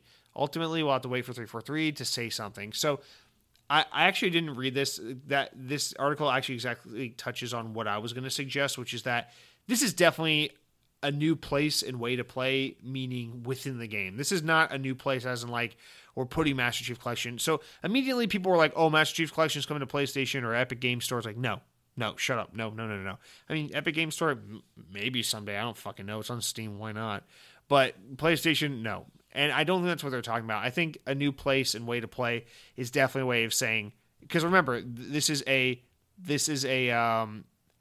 development update test flight. They're talking about adding a new feature to the game. And that was my first thought, was this is probably something Forge related. At first I thought it was Forge. I thought they were going to say we're bringing over like a Halo like Forge that is like the all-encompassing Forge. It's like the best Forge elements from all the Forge games built in the Halo 5 Forge engine or something like that. So maybe it is that. Maybe it is some kind of custom games or a theater type mode thing. That would be awesome as well. But I'm really hoping this has something to do with Forge, because that's really the key aspect of Halo that's missing from Master Chief Collection at this point. So fuck, maybe they're putting Spartan Assault in Master Chief Collection. Who fucking knows at this point? Maybe they're putting Halo Wars.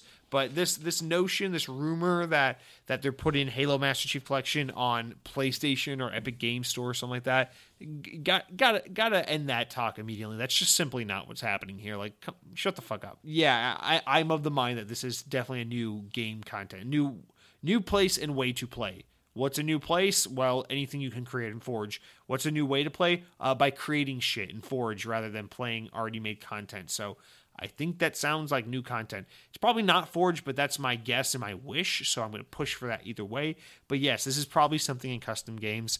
Don't get your hopes up that we get to fanboy rage over PlayStation players having access to the greatest gaming franchise of all time, because it's probably not happening here.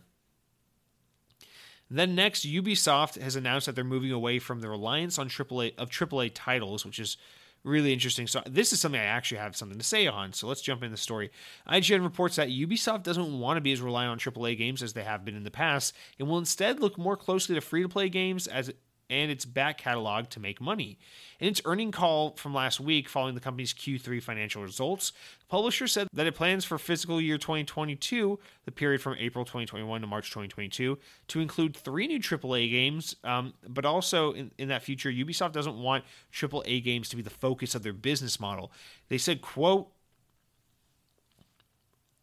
and this is from CFO Frederick Duguet, who says, "We said for a number of years that our normal template is to come up with either 3 or 4 AAA games. So we'll stick to that plan for fiscal year 2022. But we see that we are continuously moving from a model that used to be only focused on AAA releases to a model where we have the combination of strong releases from AAA to strong back catalog dynamics, but also complementing our program of new releases with free-to-play and other premium experiences." He went on to specify that the company had a number of titles, AAA and otherwise, that are in the pipeline, like Far Cry 6, Rainbow Six Quarantine, Skull and Bones, Raiders Republic, and Prince of Persia: Sands of Time remake. He also noted that to a previously announced Assassin's Creed mobile game planned to come to China with the help of Ubisoft investment Tencent, which he said was part of the company's ramping up investment and interest into free-to-play games, especially on mobile. Mobile currently makes up about 9% of the company's total business, but in fiscal year 2022, as they say in this quote, "We will continue to evolve from AAA release-centric model towards a model of AAA stands alongside new premium free-to-play innovative experiences across platforms. These diverse experiences will feed into each other through complementary gameplay and business models." So here's the thing, and we've seen Sony, actually, of all companies, talk about this the most recently. I believe it was the CEO, I want to say Andrew Ryan, but that's the EA guy, whatever his name is, fuck it, the guy who used to work at Guerrilla. But Sony recently said, basically, we're in this place where it's like we're constantly doing this whole like trying to make games bigger and bigger and bigger, more content, more vaster worlds to explore, denser worlds to explore and play in, and it's getting to this point where it's like games are so expensive and tedious to make, and players keep expecting prices to stay consistent and game quality to get better and game size to get bigger and amount of content and boundaries being pushed to get greater and greater. But at the same time, it's like games are so expensive to make and so time consuming. It's almost like this thing we've created, especially in the era, I would say, of like late Xbox 360 to like current, where you look at the top dogs, the Sonys, the Microsofts, the EAs, the Activisions, the Ubisofts, and everyone's like kind of pigeonholed into this position of like, you can't really make a game unless it's a massive AAA open world trying to be the greatest thing of all time kind of game that's going to make millions of dollars and be the next thing to light the world on fire. Because we live in this world where people don't want mid-tier games. They don't want to play Destroy All Humans or Mercenaries, Playground of Destruction. Because when you make a AA or mid-tier game, when you make a THQ tier game or pandemic-style game, people are just like, oh man, well that's not really boundary pushing. I want something that's going to give me 400 hours of gameplay in the most open world, the most expansive open world I've ever seen. You know, people want everything to be Grand Theft Auto, you know? And the problem is, when everyone focuses on doing that, it puts this pressure on studios and publishers and people who fund these games to say, okay, if we're going to invest all of our money into these massive projects that just have to light the world on fire and have to be big, it kind of pigeonholes into this position of like, these are the things that sell. How can we ensure this sells? This kind of setting, this kind of gameplay, this kind of world, this kind of story, this kind of, you know, this is what sells. And so you get games like Grand Theft Auto, Red Dead Redemption, Far Cry, Assassin's Creed, which is now an open world game, even though it used to be a stealth action game, The Division, and Destiny, Anthem, because everyone is trying to follow the model that works. The games as a service, the open world single player adventure game. These are the games that sell like crack. These are the games that are super high quality, get people's attention. IGN does an IGN first about it, where they cover it for a month and then they get money about it, and then they review it at 9.9 and say we didn't get paid for that. Even though IGN definitely doesn't get paid, but it's still fun to make fun of them because they're IGN and they're kind of out of touch with everything. But the point I'm trying to make here is that there's kind of this position that's been that these companies have put themselves in, these gamers have put these companies in, where it's like, make Cyberpunk, make Red Dead Redemption 2, make Assassin's Creed Odyssey, or don't fucking make a game. We want a big open world. I want to forget how pathetic my life is. I want to forget that I have a retail job and my neighbors smoke pot and play loud music at 2 a.m. when I'm trying to sleep before I have to wake up early and go to said shitty job. So when I play a game, put me in the role of this stupid guy from a long time ago who lived when the Romans were a thing, and make me jump around buildings and stab people in the face, because I need that immersive experience. And what we've created here is like, games aren't fun anymore. Like, you don't get wacky games anymore where you're like an alien that goes around and blasts shit and like abducts stuff because games are fun. You don't get games like Destroy All Humans anymore. And I think what Ubisoft is realizing, because they experience failure more than anyone else when it comes to these big games, look at like recent releases like Phoenix Immortal Rising, is that with high risk, high reward games only being on the market, you leave yourself exposed to situations like, oh, that new Ghost Recon game didn't really perform as expected last year. Or, oh, Phoenix Immortal Rising didn't perform as expected. It flopped. Or like, think about EA. You end up with like Mass Effect Andromeda, which was in development for like 400 years and ended up not being very good apparently. Or like Anthem, which is like, how the fuck did the guys that make Mass Effect make this game? And so now you have these companies like Ubisoft who are like, okay, hang on a second. We cannot be spending 4 to 5 years investing in these big games, building these engines, building these worlds for these massive experiences that may or may not be the next Witcher 3, that may or may not be the next Breath of the Wild. We can't be doing that because it's too much money, it's too much development, it's too much resources, too many resources, all for something that's already an oversaturated market. So I get what Ubisoft is doing here. I don't know why it's taking me so long to get to the point, but I get what Ubisoft is doing here is they need to diversify their portfolio. And the first thing that comes to my mind is I know they're talking about free-to-play games. So they're talking about getting it on mobile. They're talking about like battle royales, even though they just had that free-to-play battle royale that bombed. And I have no doubt that they're going to go really hard into some free-to-play games to accompany their massive Assassin's Creed and Far Cry type games. But also what I can't help think about is Maneater. Maneater is a game that was made by Tripwire. They're actually from where I'm from in Georgia. And they previously made that game that's mostly PC-centric, but I think now is on console, called Killing Floor. It's a zombie game. But last year they made Maneater and Ubisoft published it. And that game, you know, I haven't played it, but I've heard nothing but great things about it. And the thing is, people love Maneater because it embodies so much of that like PS2 era and before kind of spirit of just a super fun, middle of the road, not massively over budget or big budget or AAA billion developer game, but also not like two people indie game trying to make art with purple hair kind of game either. It's just like, hey, remember Destroy All Humans? Hey, remember Crash Bandicoot? Hey, remember fun?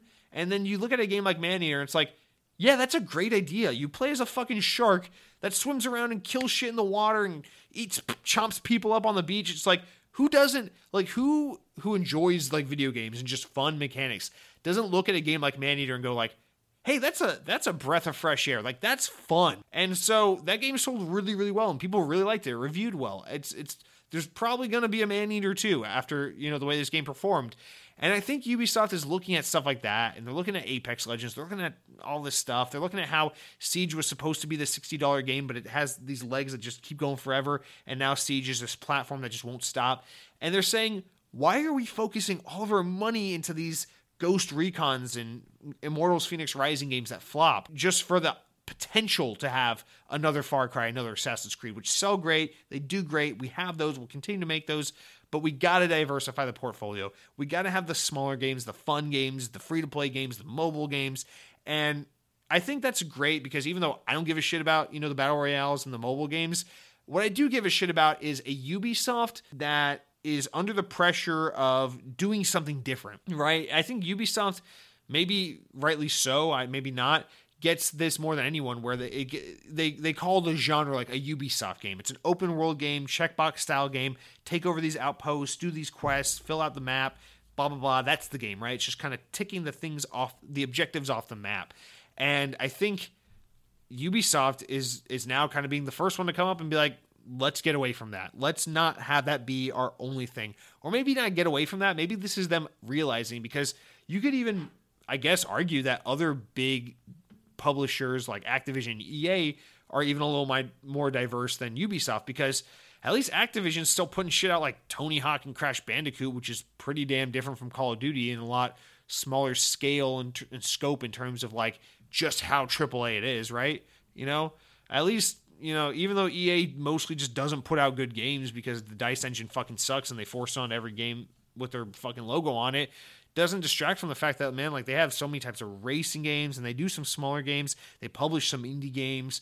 They do stuff outside like Battlefield and fucking, what else does EA make? They make that game where the aliens and the space people, the Mass Effect. So I don't know, but exactly what this means, because they really seem to focus on the free-to-play, which is less fun. But what I'm hoping this means is that they're getting back to the games like Splinter Cell. They're going to get some like AAA, but not the highest quality, not the most open-ended, open world, like next-gen shit. Like, just make a fucking linear story game, Make a smaller game, make a fun game, make a Maneater 2, make a free-to-play mobile game.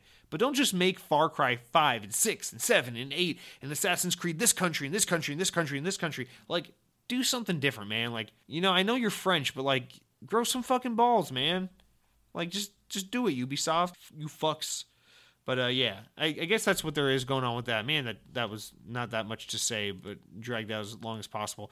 And then Windows Central also reports that E3 2020, despite being canceled after the initial global pandemic and all that bullshit, the Entertainment Software Association appears to be working to bring the conference back for 2021, but in a digital format. So after a report from VGC that indicates that ESA is looking to bring back E3 as a digital event, Rock Paper Shotgun confirmed the news via a statement from ESA, which reads, "We can confirm that we are transforming the E3 experience for 2021 and will soon share exactly how we're bringing the global video game community together. We are having great conversations with publishers, developers, and companies across the board, and we look forward to sharing details about their involvement soon." According to the VGC article, at least one unnamed publisher has told the ESA that it plans to hold its own digital showcase separate from its E3 2021 plans. The ESA is reportedly having great conversations with other publishers, but no names have been mentioned. So this is interesting, because on the one hand, you fully expect E3 to try, like E3 2020 got canceled, right? Well, why was that? Because up until March, which is like 2-3 months before E3 happens, we thought we were going to do our traditional in-person E3.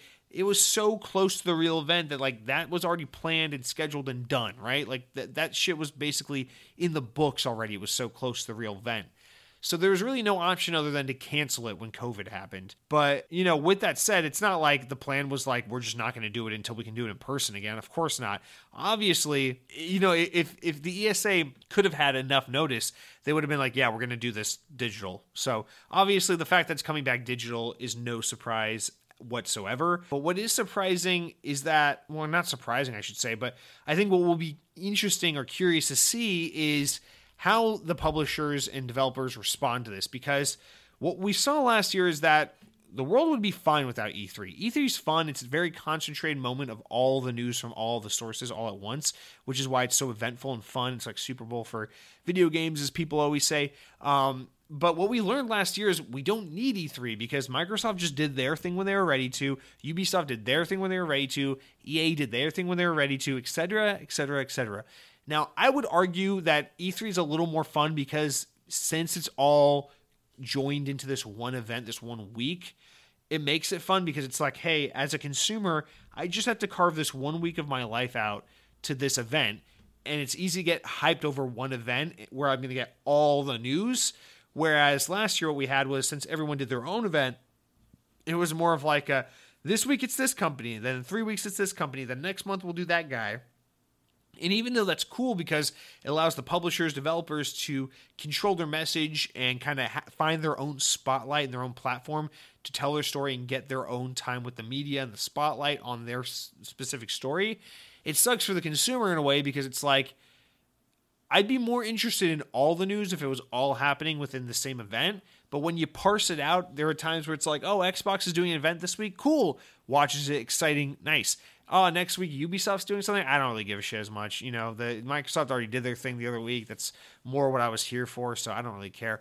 So I feel like, at least for someone like myself, there's this thing of like, I felt this pressure to keep up with every event last year, but I didn't really care as much as if it were to all have happened during E3 week. So I think that's the benefit that E3 has, is that it is such a big, momentous event that it causes everyone to have all eyes on everything, not just the stuff they're there for, because the whole event is just an exciting thing to be a part of. Whereas when everyone's free to just kind of do their own thing at their own time, it allows people to kind of cherry pick what they're going to give a fuck about.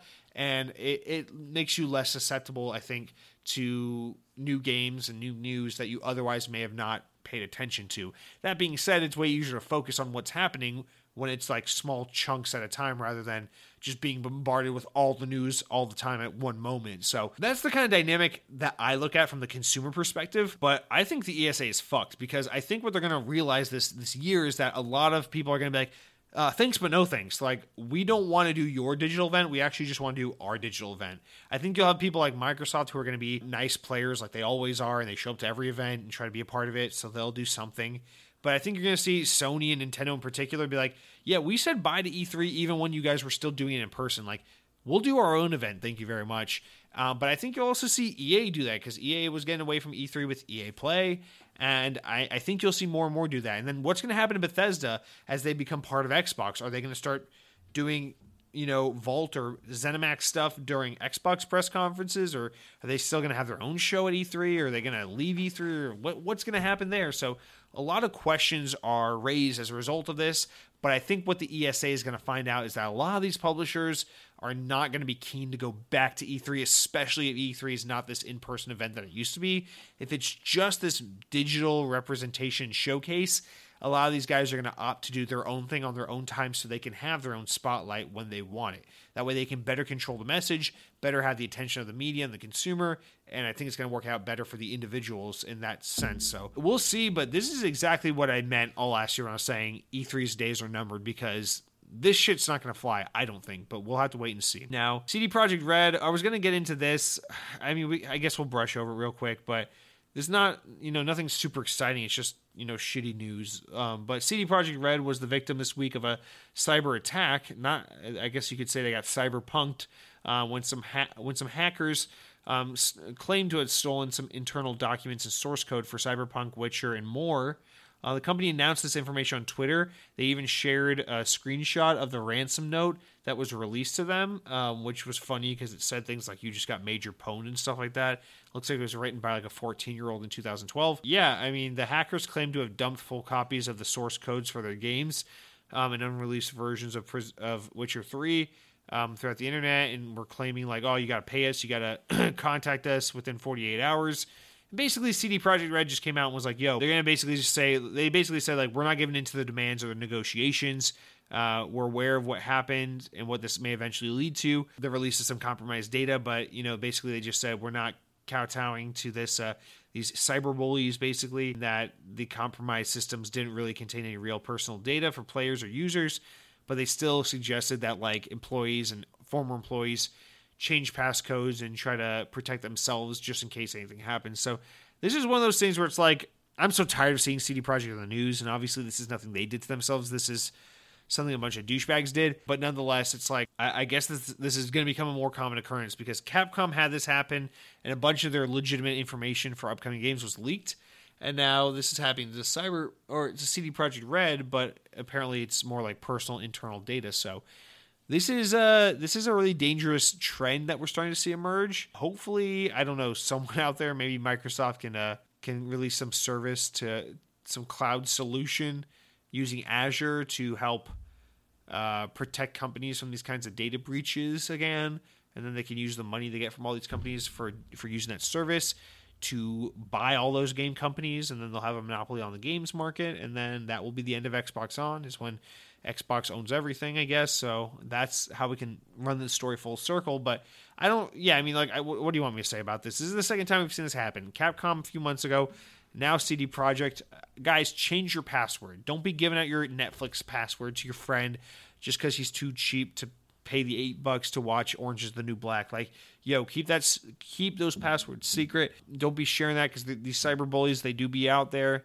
They do be like they are out there. They are trying to spread that harmful information. So whatever, cyberpunk people. Hopefully most importantly, hopefully the employee's personal and private information is safe and they're safe. That's the bigger takeaway for me. Let's see, a couple more stories to get through. So this is another one that there's not really much to say about. I just want to read this mostly out of respect, and because with the acquisition, I guess this makes this person a little closer to Xbox. But unfortunately, really sadly, Pioneer, this is from Windows Central, Pioneer game industry veteran Robert Altman passed away this week. Bethesda Softworks co-founder, CEO. Bethesda shared the news via Twitter today, or this week, stating that he was, quote, a true visionary friend and believer of the spirit of people and the power of what they could accomplish together. He was an extraordinary leader and even better human being. Together with Christopher Weaver, Altman founded Bethesda Softworks in 1986, later founding the parent company ZeniMax Media in 1999. With Altman as CEO, ZeniMax Media would grow as a majority third-party publisher, founding ZeniMax Online Studios and acquiring game developers such as Alpha Dog Games, Arcane Studios, Machine Games, and Tango Gameworks. Over the last decade, Bethesda Softworks has published game franchises such as Elder Scrolls, Fallout, Doom, Wolfenstein, Dishonored, Prey, while maintaining the status of a large privately held gaming company until recently, in September, when ZeniMax Media agreed to be acquired by Microsoft, of course. Microsoft expects ZeniMax Media to be fully acquired sometime by the end of June, but, of course, wishing, condolences to family and loved ones of Mr. Altman, who is no longer here, unfortunately. Now, this is, again, this is not like a news story where I want to sit here and prod and investigate what's happening here. Unfortunately, this is the second week in a row where we had a report on, like, someone departing or getting hurt or needing to leave the games industry for something, or in this case someone passing away, but I just thought this would be something worth reading. Obviously Bethesda has a huge relationship to Microsoft even before the acquisition, so I just felt it would be respectful to acknowledge this person who is so closely related to the world of Xbox, and just put a little, I don't know, just put their name out there as something to be considered and thought of. Not that we really knew anything about this man, but just, clearly played a huge role in the formation of ZeniMax and Bethesda, and now that's especially more than ever going to be a huge part of Team Xbox. So sad news there, but we are going to wrap up this week with our final story, which is something, in my opinion, a little more exciting, or a little more uplifting, which is that the fate of Anthem, according to IGN, hangs in the balance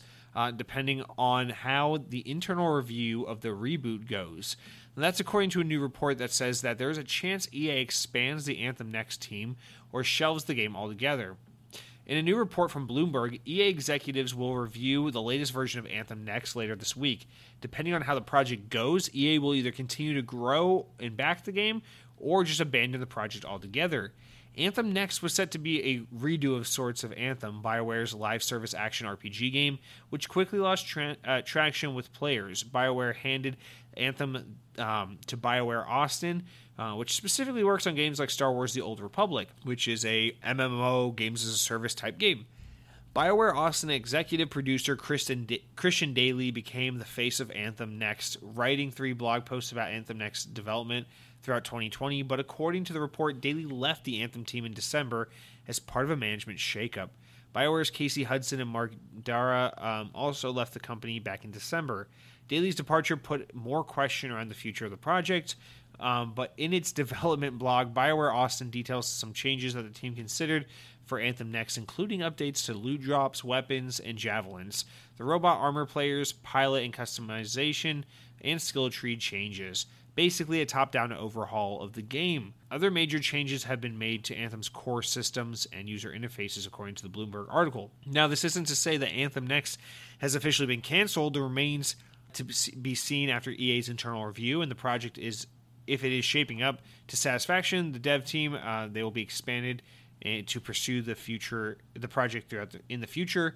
So, all right, so what's important here is EA needs to abandon Anthem Next. And I know it's like, oh, it's so easy for you to say. You haven't seen the redo. You don't know what they're working on. You don't know what's going on here. But here's the thing. It seems like every time we see BioWare in the news, it's one of two things. It's like, are they going to port Mass Effect 1 to the new Xbox Series X? Or did more veteran talent quit the studio, leave a project, get moved to this, silently leave that? It's like, they can't get Dragon Age 4 out to save their lives. They can't make a new Mass Effect to save their lives. They can't make a new IP to save their lives. Why the fuck are they focused on Anthem? Again, I know people like the game. Some people like the game. I know from a mechanical standpoint, the game was solid. It felt good, whatever. The game was a flop in terms of longevity and surviving as a games as a service, and it sold well. And I think what EA really needs to do more than anything is just cut their losses, say, hey, we made a healthy profit on this game, but it's not going to stick around as a franchise.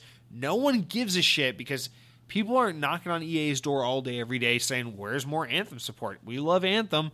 So it's time for them to just say, hey, we tried this thing, it made money, but it didn't take off as a successful service or franchise.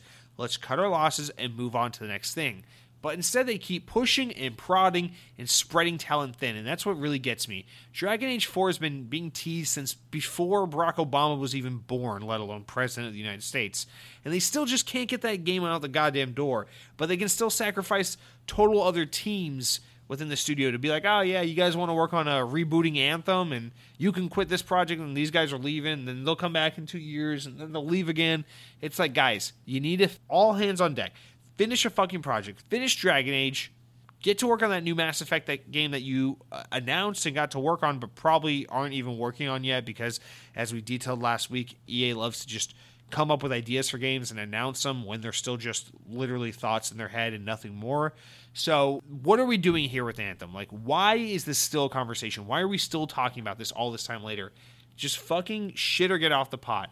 And it sounds like that's what this is about. It's a moment for them to finally decide, okay, we're either doing this or we're not. But I just can't believe at this point we're even talking about this still, while meanwhile they still have key talent joining and leaving left and right. So hopefully what we're going to hear soon is that EA wants BioWare to focus their attention on new games rather than beating this dead horse. And I'm sorry to fans of Anthem, but I mean, enough is enough at some point. You just got to fucking make the game already, you know? Like, make a new game. No one's waiting for Anthem to get better. They're waiting for BioWare to make a new Mass Effect, for BioWare to finally release Dragon Age 4, for BioWare to do something, but that something is not Anthem Next. So that's going to do it for all of our big news stories, guys. Now we have a handful of small, important enough news stories important enough to make the podcast, but not important enough to warrant their own discussion. So let's just rapid fire these dozen or so small stories we have here. The first one is that Mojang has announced this week that Minecraft Dungeons has reached over 10 million players as of this week across all platforms, which in my opinion sounds a little soft considering that this game is on like all platforms, including Switch, but whatever. They seem to be proud of that. I think it sounds a little soft for Minecraft. Next, on March 9th, Forza Horizon 4 will make its way to Steam, marking the first time the franchise has ever been on Steam. Additionally, the leaked Hot Wheels Cars DLC from last week has been confirmed, although no details or release have been provided as of yet. Next, Windows Central reports that Prince of Persia: Sands of Time remake was supposed to launch in January of this year, but was delayed to March back a few months ago. Today, Prince of Persia remake team took to Twitter to announce that the game has been delayed yet again, this time pushing it back indefinitely with no pending release date. Sonic the Hedgehog is getting a sequel, as we all knew, but its sequel now has a name, and it's somewhat obviously been called Sonic the Hedgehog 2. The name comes with a Tails-inspired logo, so it's like Sonic the Hedgehog, and the 2 looks kind of like Tails. The logo was revealed on Twitter along with a reconfirmation of its release date, April 8th, 2022. I think this is fitting. Sonic the Hedgehog 2, the video game, was the one where they introduced Tails. So now they're doing that with the movie, where the second movie is like the movie with Tails in it, so it makes sense. Now, the other thing I want to mention here is that the last good thing to happen to humanity before COVID broke out and started destroying the world was that the Sonic the Hedgehog movie came out and was surprisingly good. Okay? Putting that out there. That was February 2020. Sonic the Hedgehog hits theaters, is surprisingly really good. Weeks later, a global pandemic shuts the whole world down. Everyone's fucked. That's the start of this. I just want to say, April 2022, it's a little over a year from now, Sonic the Hedgehog 2 will come to theaters. I'm just going to say, there's a good chance that will be the proper end of the pandemic. It will be bookended by Sonic. It'll be Sonic is good, life goes to shit, Sonic comes back, life goes to normal again. So if you're looking for when we're all vaccinated, when there's herd immunity, when we're not wearing the masks, when we're not socially distanced again, April 8th, 2022, that is roughly the date you gotta look forward to. Sonic the Hedgehog 2, let's go. Next up, for the first time since 2019, Telltale's Games Tales from the Borderlands series is coming back to stores on February 17th after being removed shortly after the demise of Telltale Games before they came back. Crash Bandicoot 4, It's About Time, is coming to Xbox Series X on March 12th. It's getting an update for the console that supports native 4K and a solid 60 FPS. And lastly, but what I actually mean is penultimately, Windows Central reports that Tencent, the massive gaming conglomerate based out of China that gives their CD money to every company they can, has recently gained a minority stake in not only Dontnod Entertainment and the majority stake in Clay Entertainment, but the company recently announced that today it has acquired a minority stake in Bohemia Interactive. Bohemia Interactive is an established game developer behind several popular titles, including the zombie game DayZ, so another game or studio to not support because Tencent. And then lastly, starting this week, Microsoft Store is celebrating the Year of the Ox with great game deals on popular Xbox and PC games during the Lunar New Year sale. Start off the new year by picking up a new Xbox or PC game, blah, blah, blah. Now is the perfect opportunity to score great deals. This is from Xbox Wire, can you tell? But hurry up, the sale ends February 15, 2021. So if you're looking for some good deals on some Xbox games, you might want to take a look at that sale. But with that said, that is it for all of our news. Let us quickly, as we approach the 2-hour mark, run through the new game releases of the week from the Xbox Wire. This week there are 14 new games, so we will read them so fast you won't even remember a single one of them. That is my wish. That is my promise to you. The Wild 8 comes out February 9th, and there's a guy with a cartoony art style in a cabin. He has a flame stick. Why is he going to light his cabin on fire? That's a dumb idea. Hashtag Sinuka Attack, which is some 8-bit Japanese-looking game. Ultra Goodness 2 is optimized for Series X, comes out February 10th, and there's a kitty with a cross. That's weird. Aground comes out February 11th. It's very pixely. Maybe it needs a higher megapixels. And then Knight's Retreat comes out February 11th. It looks like chess, but that's stupid. Little Nightmares 2 comes out February 11th. It is a smart delivery title, so you can have your nightmares smartly delivered to you. On the Road Truck Simulator, February 11th. It's like me basically at my job all the time. Endurance Space Action comes out February 12th. Xbox One X Enhanced, not Series X Enhanced. Fuck you people who bought $500 consoles. Firework comes out February 12th. It looks like a Game Boy game. Outbreak, The Lost Hope Definitive Edition, February 12th, optimized for the new consoles, and it looks like there's a flashlight in this game, so if you get scared, there's a little nightlight for you to use. Persian Knights 2 comes out February 12th, looks like some point-and-click thing. Robo Phoblik comes out February 12th. It's some top-down chibi art style bullshit. And then Rover Wars Battle for Mars comes out February 12th. Xbox One X Enhanced, not Series X Enhanced. Fuck you. The Story Tale comes out February 12th. It looks like one of those games with a bad art style, and there's spikes, so you gotta use jumping to get around them. And that is it for all the new game releases of the week. But as a reminder, games to go for the month of February. We got a great month's lineup for you. You got Gears 5 for the whole month, so download that shit. It's good stuff. Resident Evil available for the whole month. It's a remake of the first game. Dendara Trials of Fear Edition available February 16th through March 15th. Never heard of it, but download it anyway because, hey, it's free.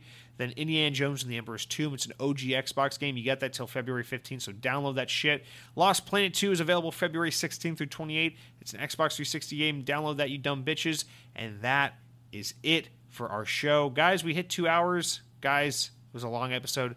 Guys, my voice hurts. And guys, please, next week, this week, whatever week it is, power your dreams. Oh, and please leave 5-star reviews on iTunes.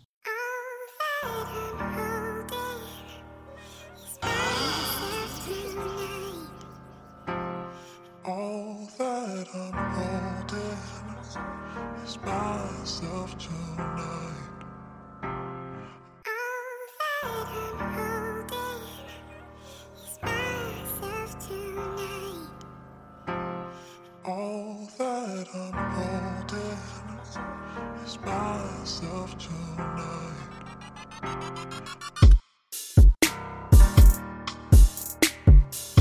All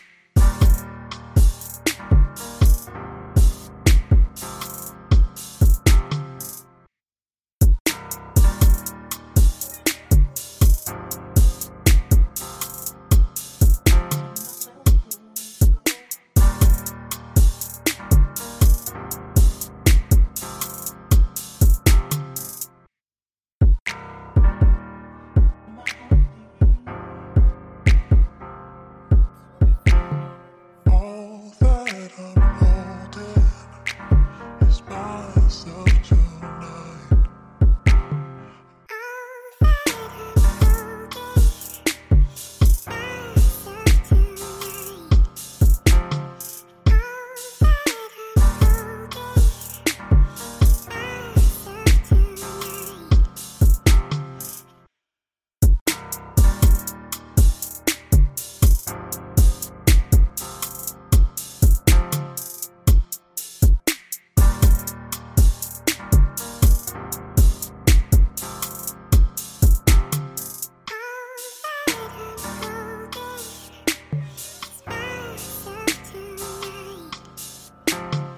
All that I'm holding is myself